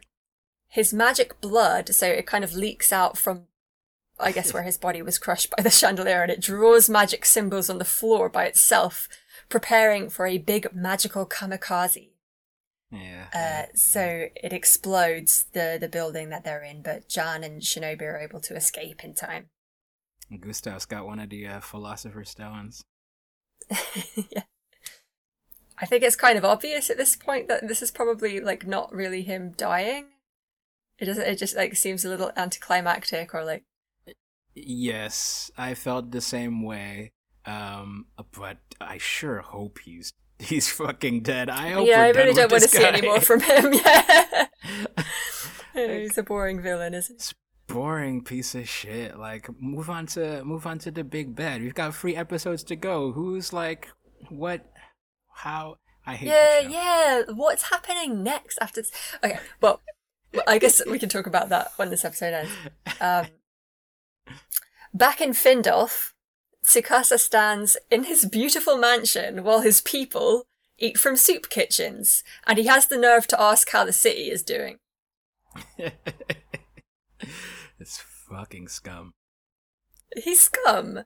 Like, he's literally standing in a beautiful house surrounded by, like, amazing, like, hedge sculptures and, like, a fountain, and he's looking out the window in his suit, and it's juxtaposed with images of the townsfolk getting bandaged up in, like, field hospitals and, like, getting food from soup kitchens, and he's like, how's the city doing? They'd be doing a lot better if you redistributed some of your fucking wealth. Yeah. People's revolution for real. I bet you Tsukasa is like, he steps outside of his mansion to, like, take pictures of people waiting in line for a soup, and then he tweets the picture and captions it, "This is what communism looks like." Yes. Bitch, that's your totally society. Something he would do. Yeah, that's totally something he would do. God damn it! It made me so mad. This moment, really infuriating. Yeah. Shinobu tells us Shinobu's back with Tsukasa now. I guess they're like I couldn't quite figure it out. They're now in the place where Arclight is from. Is that right? Yeah. Actually, there is there is a just a very quick montage that happens in between Gustav dying and the Seven Light Faith rolling in, where we handily we see Tsukasa doing not Tsukasa Akatsuki doing his fucking Mayo performance with the Benga bus and shit. So he's literally just smashed open the city, run his guys in there, and they're doing a big old shock doctrine right now, just getting straight to indoctrinating these rubes. They sure are. They're doing a good job of it, I would assume. Since everyone that lives here is really stupid, and the 7 prodigies are really smart. Biggest brain. The biggest brain. That's what they've got, the biggest brain. My father gave me a great brain.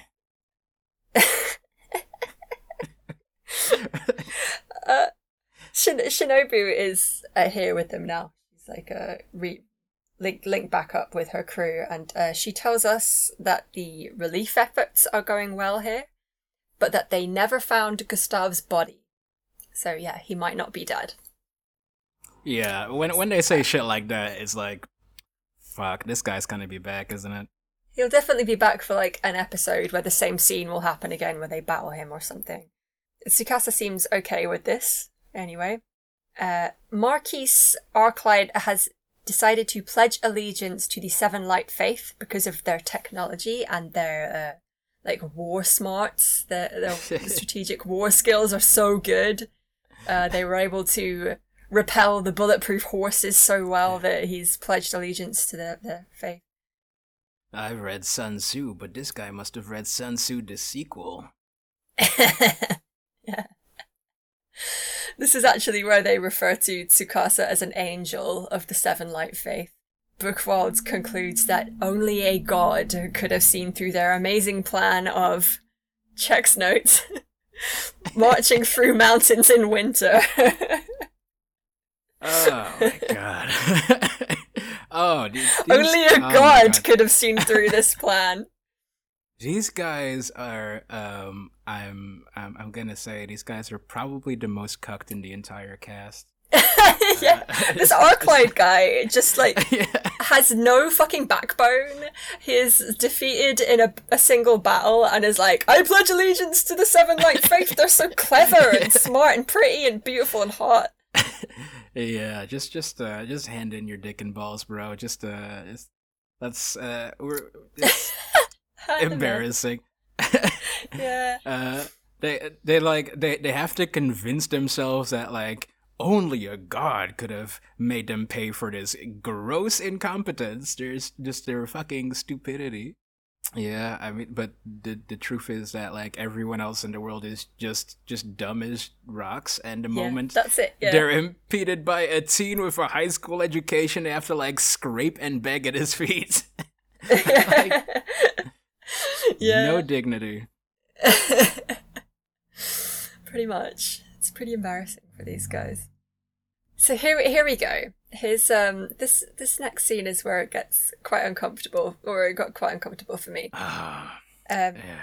In the following scene, our female characters, so that's Shinobu, Aoi, the doctor one whose name I can't remember, and Lyril, they're all stripped naked and treated to some highly inappropriate massages, and they discuss the amazing magical oil being rubbed on them. And when I say a highly inappropriate massages, I really mean that. Like, if you went to a massage parlor and someone did this to you, you would press charges. Yeah, unless you paid for it. Unless it was, unless you like opted into that stuff, I guess. But it's like not like normal. No, They're very sexually charged. There's a certain message that they're sending with these massages, which are and the message is horny. That's all. Pretty much. They basically just have these massage. What do you call a massage person? Like a masseuse artist, masseuse. Yeah, they have the masseuses basically like rubbing their boobs and touching them inappropriately, and they're teenagers, and it's a bit strange and unnecessary. Yeah. Well, not only is this highly uncomfortable, but it just pissed me off to no end. Just the kind of fucking dialogue that just passes between them. I'm so offended, or just so enraged that like whoever wrote this just completely anime poison brain just thought like, this is what women talk about in their private time. This is what goes down in the the next bit is where it gets even more bizarre, right? So Ringo shares her bodily insecurities about not having grotesque, comically back-destroying boobs like the others. And they all tell her how cute she is. They're like, oh no, but you're so cute though. She's like, I want crazy, insane, comical anime boobs like all of you. Why don't I have them? And they're like, oh, but you're cute though. And it's to me, it's kind of, I don't think this is something that like, this isn't how women talk normally. I'm just going to put that out there. Not that I am like not that I am like a typical example of like a woman who has loads of female friends and I know what we all talk about. I'm telling you, this isn't how women talk. You're the cute one. You're the boob one. That's we got each other's backs. And Girl then bosses unite. just when it's gotten this weird, it gets even weirder. Shinobu offers a breast massage to Ringo, designed to make breasts bigger. She claims it's like a special technique that's passed down through her like ninja lineage that Kunoichi do. Yeah, this is the ninja from the ninja training school that teaches you how to drink heavily. They also got a course on boob enlarging massages, apparently. Big booby no jutsu.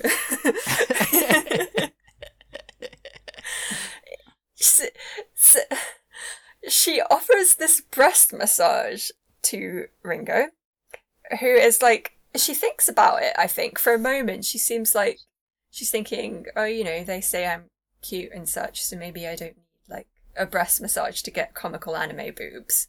But then she has this kind of flashback moment where she thinks about Liril resting her head on Tsukasa's lap in, like, a few episodes ago.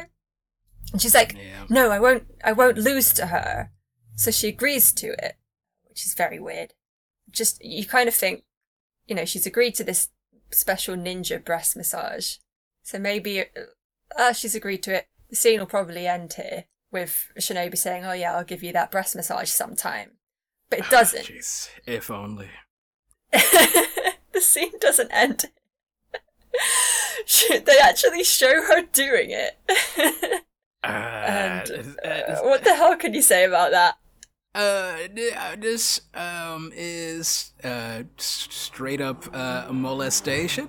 Is like this is not what you do to your pals, Shinobu. This isn't a funny joke. Like groping your pals is not funny. Like it's disturbing. Like, why does this scene go on for as long as it does? And I hate that all of the other like girls in this massage parlor just like looking on, like, that's just gals being gals or whatever the fuck. Like, I wish that fucking the doctor teen would step the fuck up with her big doctor brain and say some shit like, sorry, breast and beginning massages are bullshits. Very sorry you didn't go. Let's work on our self-esteem together. Like, we're all working on ourselves. Like, but Shinobu is being a dick. Don't listen to her. It would have been so good if Ringo's character had been offered this boob and beginning breast massage and was like, had actually listened to her friends who told her that she was like really cute already and been like, you know what? I'm okay. I don't think I need it. I think I'm like fine how I am. I think I'm happy with who I am and how I look. You know, that would have been like really nice and empowering.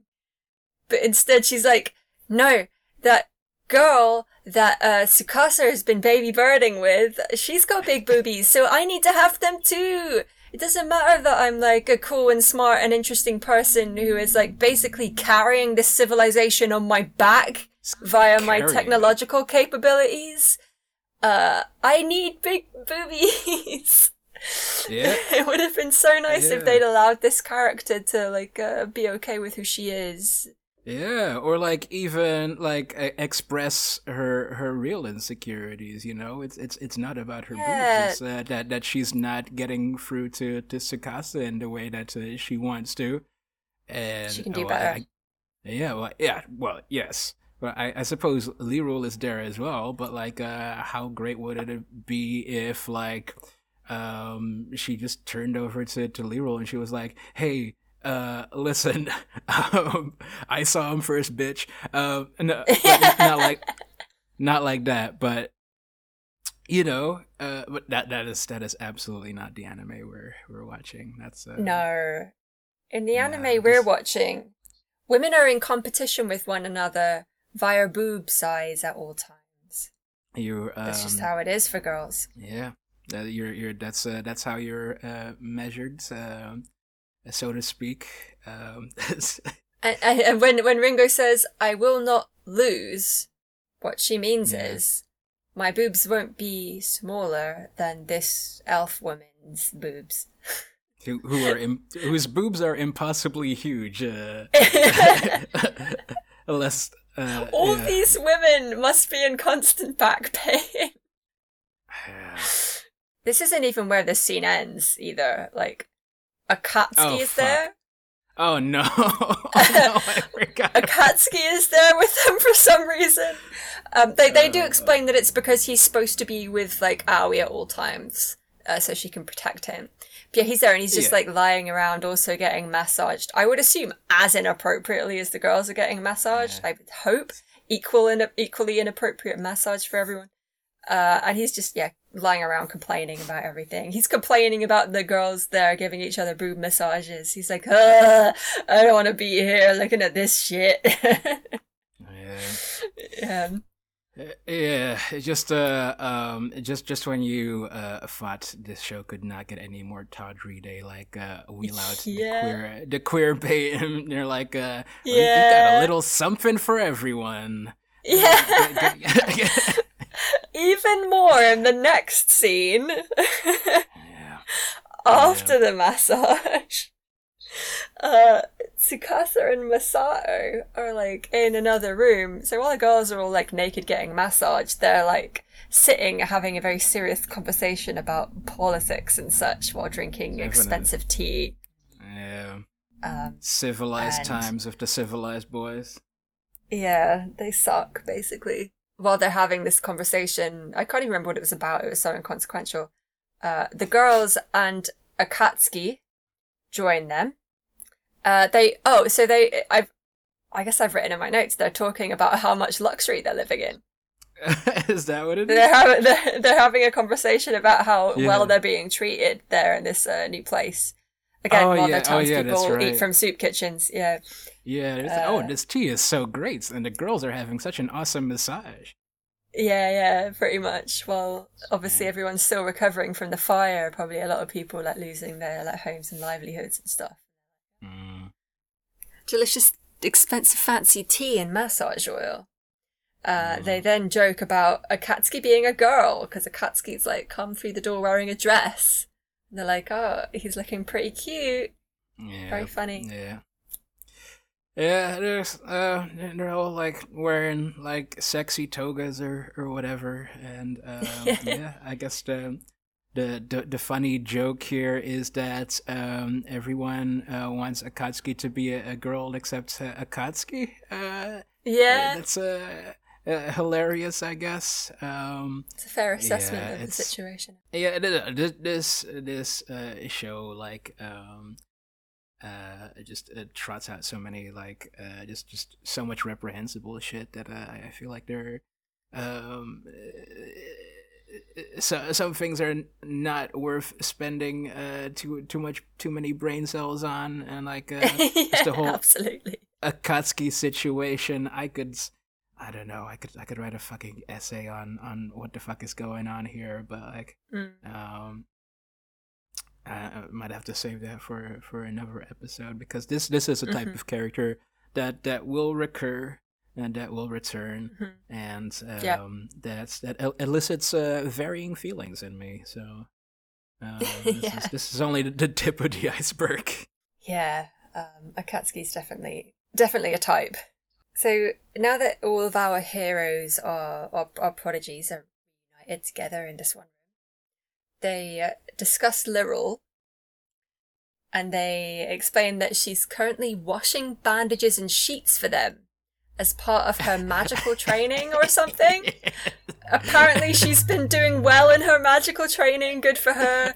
It sounds like, she's doing more for the like suffering townsfolk than these guys are. Oh, I love this shit. I fucking love this. They're like, Lyril's doing really well in her magic training. Now we cut to her like using her magic to do laundry. Yeah. What the hell's that about? From the fucking kitchen to the fucking laundry room. Yeah, from mayo making to laundry doing. Yeah, she's literally okay. just washing sheets and hanging them up to Wow. dry with some guy standing next to her, like applauding her or something. Well So weird. done on washing those sheets. Magically washing those sheets. Yeah, I feel like they give some kind of explanation for why that's magic training, but I really can't remember what it is. No, I was just reeling from the previous scene. Still, Yeah, it was hard to really pay attention to anything after that shock. just a pure, just a arrow of pure stupidity, just shot straight to the fucking brain. Yeah. The heroes then go on to discuss their suspicions of the Azure Brigade, and they assume the worst about them. They are very suspicious of them, and Tsukasa actually announces that getting along with these peasant knights is going to be impossible. He uses the word impossible. So they've allied themselves with this crew of knights who are, I can't remember exactly what they said, worried about the future of the nation, and have decided that they don't trust them, even though they've helped them to like secure this land, I guess, or secure this area of the nation. Very weird. Yeah, probably because they're just all a bunch of fucking child whippers. There's Yeah, maybe, yeah. That does make sense. I don't know. I look forward to seeing just how ruthlessly Tsukasa decides to fuck these guys over. Yeah, It's just because this is how the episode ends, with him saying that getting along with these guys is going to be impossible. So I've got to assume that we're going to find out why he thinks that in the next episode. We're left with Gustav is gone. Like I don't know who's next on the food chain, but like what we're left with is just two evils, two shits factions that I want to see fail. So Well, we have the king, right? They've still got to take down the king, I'd assume, if they're going to do People's Revolution. They've got to chop off his head or something.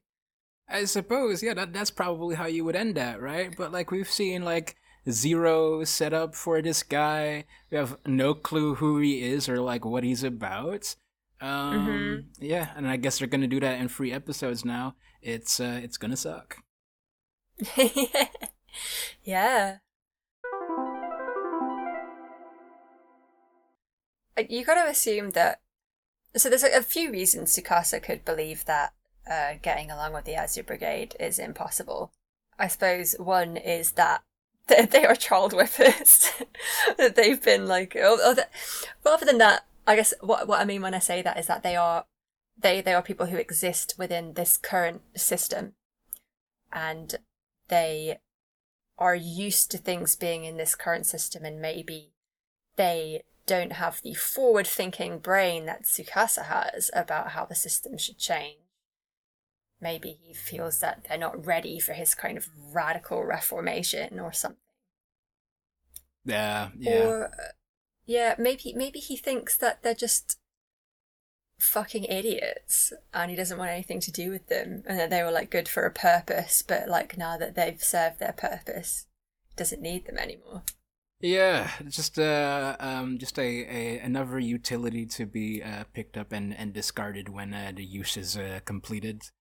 This is just another instrument for Tsukasa to bend to his will some way or another. And we're just gonna get to see just how what's the word I'm looking for? Yeah. Fuck. Just how. We're just gonna see how. We're gonna see it. We're gonna fucking see it. Yeah. We're about so that is episodes 7 to 9, and the next set of episodes we watch will be the final 3 episodes of at least season 1 of this show. So yeah, I guess they're gonna wrap some stuff up. You'd hope they do. Imagine if it like totally flips the script in the final episode, like a M. Night Shyamalan style twist. What would the twist be? Have you seen Ender's Game or read Ender's Game? Sure, yeah. Maybe it turns out that this is all a simulation for Tsukasa to complete to become Prime Minister or something. To become Prime Minister for a 3rd time in a row. Yeah.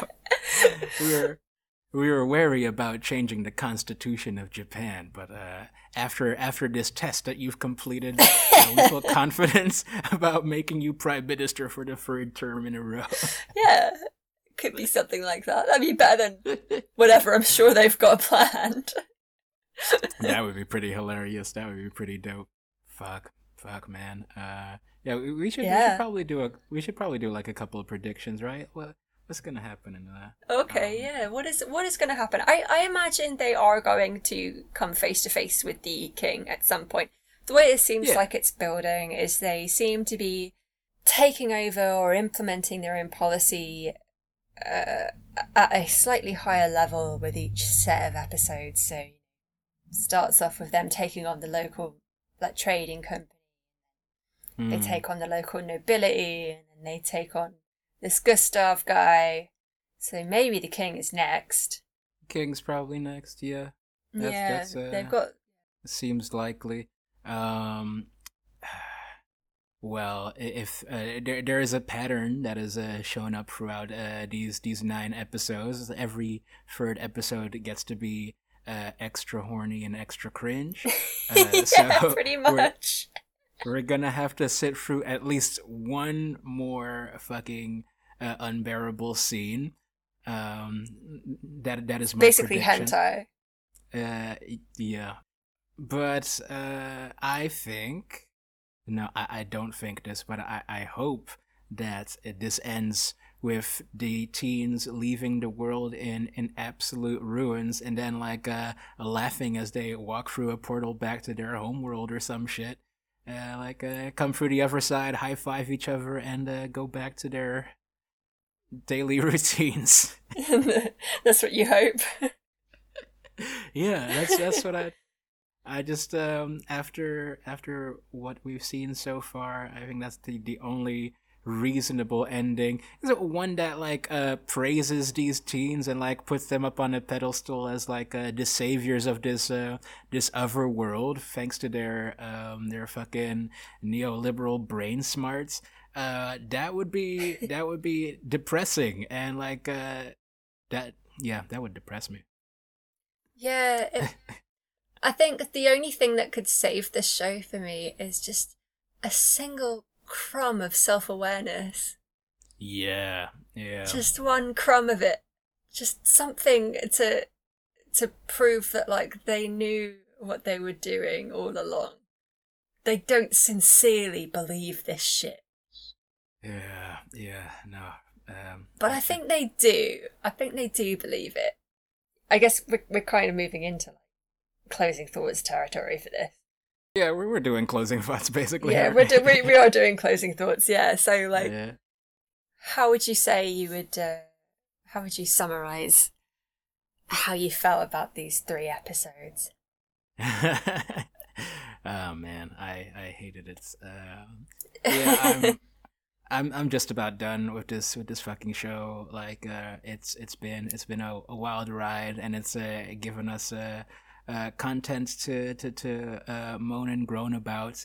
But it's just too much of too awful. It's beginning to pile up. I'm gonna be very glad to fucking put this clown show to rest in the next 3 episodes. Hoping against hope that something defies my expectations, or like someone winks at me, or like I don't know.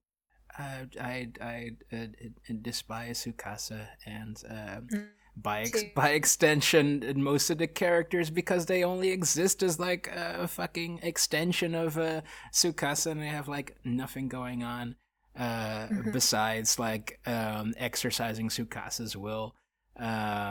He's and Tsukasa himself is like slowly becoming a mouthpiece for like the author's horrible ideas. And we're seeing like all of his horrible ideas on display here, and like it seems to me that this guy knows that none of his ideas hold water, because every opposition that he's put in front of these fucking teens are like fucking straw men, the most absurd straw men, and they're placed in the most half-baked scenarios. Like, I'm glad that this show abandons Kokonono Village as soon as it appears. Yeah, they never talk about it again after Shinobi leaves it. No, it's gone. Don't talk about Kokonono Village. No one. We don't mention Kokonono Village around here anymore. It's he comes up with these half-baked scenarios, and like sets up these ridiculous straw men, and the moment they're knocked over and like swept to the side, they sort of shuffle off the stage and disappear, because his ideas are fucking dumb and bad, and he has like no way of testing them. Yeah, this is a poorly written show. The characters are two-dimensional. I guess that all sort of like it goes without saying. And I feel like I'm harping on this shit now, but like most of them, when they're not just doing Tsukasa's bidding, they're just vehicles for fan service. Nothing moves and nothing happens in this world until the teens show up to poison everything they touch. Like.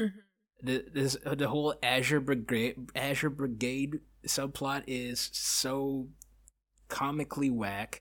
Like this sleeper cell organization that has been spending all of this time whipping children and allowing cannibalism. What were they doing up until now? Were you just like fucking picking your nose, sitting on your thumbs? Like, what the fuck?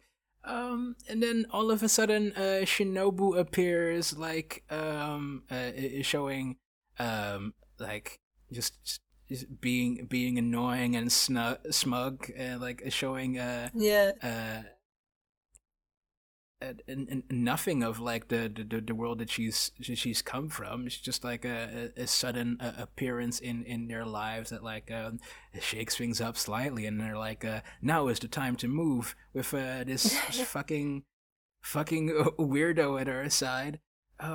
Yeah, there is like it's poor world building. It's yeah, it's just ridiculous when you think of these factions. It doesn't make sense, does it? Because, like, for someone like Jan LeBlanc on the Azure Brigade, to have this Shinobu person show up and to then be like, well, now it's time to strike, I guess, is a massive leap of faith, isn't it, in the context of this world? Because, like, I suppose on paper, Findolf, which is where like our 7 prodigies are holed up, doesn't have a bigger army than like Gustav. And Gustav is like a powerful guy. So for Jan to be like, now that this one person from Findolf is here, we will throw caution to the wind and revolt, is really, really weird. Doesn't make any sense. Rise up. Yeah, it's... So one thing I wanted to talk about was the doctor character, the like world's greatest doctor. I literally can't even remember her name. Yeah. So like she's not played any role whatsoever in any part of this show. I wonder if like she's got an episode coming up or something. Like maybe in the final few episodes she'll have an episode about her, because all the other characters have had one, right? Possibly. I'd love it if like she doesn't, and like the show just openly admits she's just purely for the fan service. But please continue. Yeah. So I that was just one observation. Like I suppose I wonder if they're going to do anything with her character, because I think, you know, out of all of the skills that these prodigies are bringing to this world, I think Ringo's invention skills and this doctor's medical knowledge are probably the most interesting. Like being able to cure diseases that probably most people would die from in this world, or like being able to heal wounds that would be otherwise fatal in this world. Probably gives them a major advantage in terms of like even war, I would assume. But anyway, what this show feels like to me is like some guy looking at like medieval fantasy and being like, I wish I could go to medieval fantasy with all the great knowledge that I have now and make their world better. And this is a show about me doing that. But this person actually doesn't know anything. This person only has a surface level grasp of like economics and political science. Yeah, he's got the brain of a high schooler. Yeah, he's got the brain of a high schooler. Doesn't really know anything. And why didn't the medieval people simply do a revolution? That kind of stuff. Do you know what I mean? Like, why didn't the medieval people simply have a free market? Why didn't the feudal peasants simply do a capitalism? Well, why did you not simply improve your lots? yeah. That's what it feels like to me. And Tsukasa is like the embodiment of that. Yeah. He's the person who has gone back in time with his amazing political smarts and said, well, we just simply do a people's revolution, which actually consists of keeping power structures the same and not organising the economy democratically or doing anything like that. Instead, him in charge and him a good guy in charge. With all the systems kept the same, just him a good guy in charge. Yeah, luckily he's got an engineering genius who can make missiles out of clay and who is obsessed with him. Yeah, luckily she wants to suck his dick. Yeah. Yeah. Otherwise, can you imagine if she didn't? Couldn't do shits. Yeah. Yeah. Imagine if she thought he was a total prick. She wouldn't be working anywhere near as hard as she has been. Like, she's obviously like not even sleeping, given the amount of shit she's doing, building these anti-air missiles and such. Yeah. Drones. Yeah, I am kind of fascinated to see how this show will end. Yeah, I've got to know. I'm in it now. Yeah. I'm in too deep. I need to know how it ends. I need closure for myself. Yeah, that's it. Yeah. I want to know what the final point's going to be. I just have to know the conclusion, because I really want to know what it's trying to say, because I just don't understand at this point. Yeah. Yeah, you reckon Tsukasa's gonna come out and give us the thesis statement of the show? Yes. Something? Yeah. If he doesn't, I'll be very disappointed. Yeah, he's gonna have like his big speech moment, right? And then he's gonna, yeah, give us the synopsis, the moral of the story. Yeah. Yeah, I imagine so. Do you have any more thoughts about these 3 episodes? Oh, thank God Rue is gone. Oh yeah, Rue's barely been in it. Was Rue there in the massage scene? No, Rue was in the background somewhere during the soup kitchen scene, or like. Really? I feel like she might have. I feel like she was in the background of like one of the scenes where we could see like the poor townsfolk going to soup kitchens.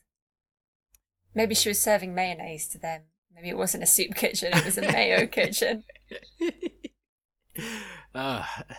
Akatsuki provides. God, Akatsuki. Ask and you shall receive. Yeah, I guess I had like just a couple of things to say. Mostly about just the fan service being incredibly tiresome and sus. And there's gonna be more of it, and yeah, I do not have words to express how fucking gross and disgusting the whole child whipping scene was. That's just beyond the pale. It just feels legit cruel, and it smacks of like some sort of twisted fetishism. This is like the kind of this is a reason why I sometimes fucking hate anime. This is.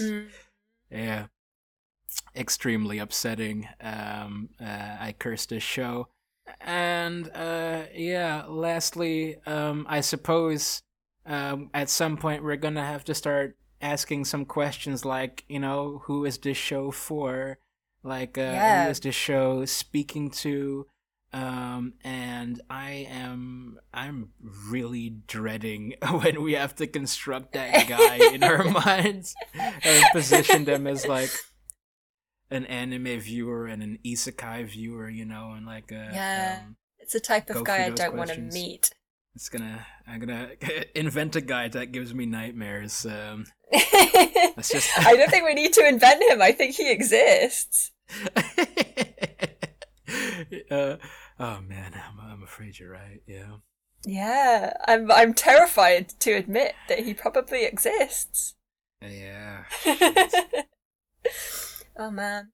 Yeah. He probably goes to anime cons. Probably is posting right now about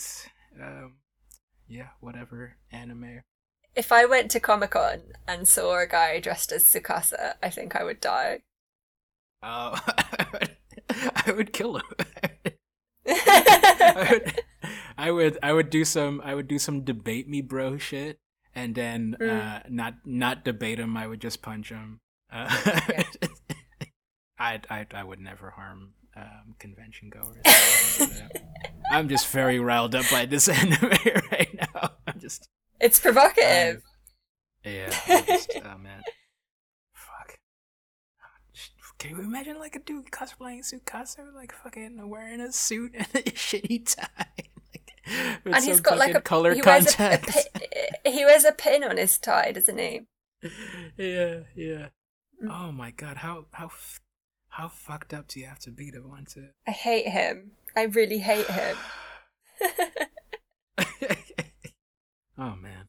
All right, well, if there's no more no more to discuss on these episodes, I guess that's it for this one. Yeah, I'm out of steam. I'm good. Out of steam. All right. Yeah. Let me hit you with a couple plugs first before we close. Yeah. Yeah, I'm gonna continue to plug my my Substack at theelderscrolls.substack.com. Even though I haven't updated it in about 2 months, I've been busy with stuff. But I've got like a pretty sizable backlog still up there, and if you want to read about gacha games or like my takes on anime opening themes, or some interesting autism spectrum disorder perspectives on prominent characters in anime like Tobio Kageyama or Violet Evergarden. I got some articles about that, and Awesome. I get back to it at some point, maybe. I just gotta find the time. But other than that, you can contact us. You can reach us on Twitter.com. Our @ is @ reincarnatedpod, and you can hit us up on the email as well. You can email us your vibes and how much you agree with us. Our email is reincarnated_podcasters@gmail.com. Yeah, that's all. All right, so that was episode 12 of Reincarnated as Podcasters, where we discussed episodes 7 to 9 of High School Prodigies Have It Easy Even in Another World. Next time, we discuss the final episodes 10 to 12. We hope you enjoyed listening. See you in the next life. See you in the next life. 平気な顔して本当はどこかで恐れている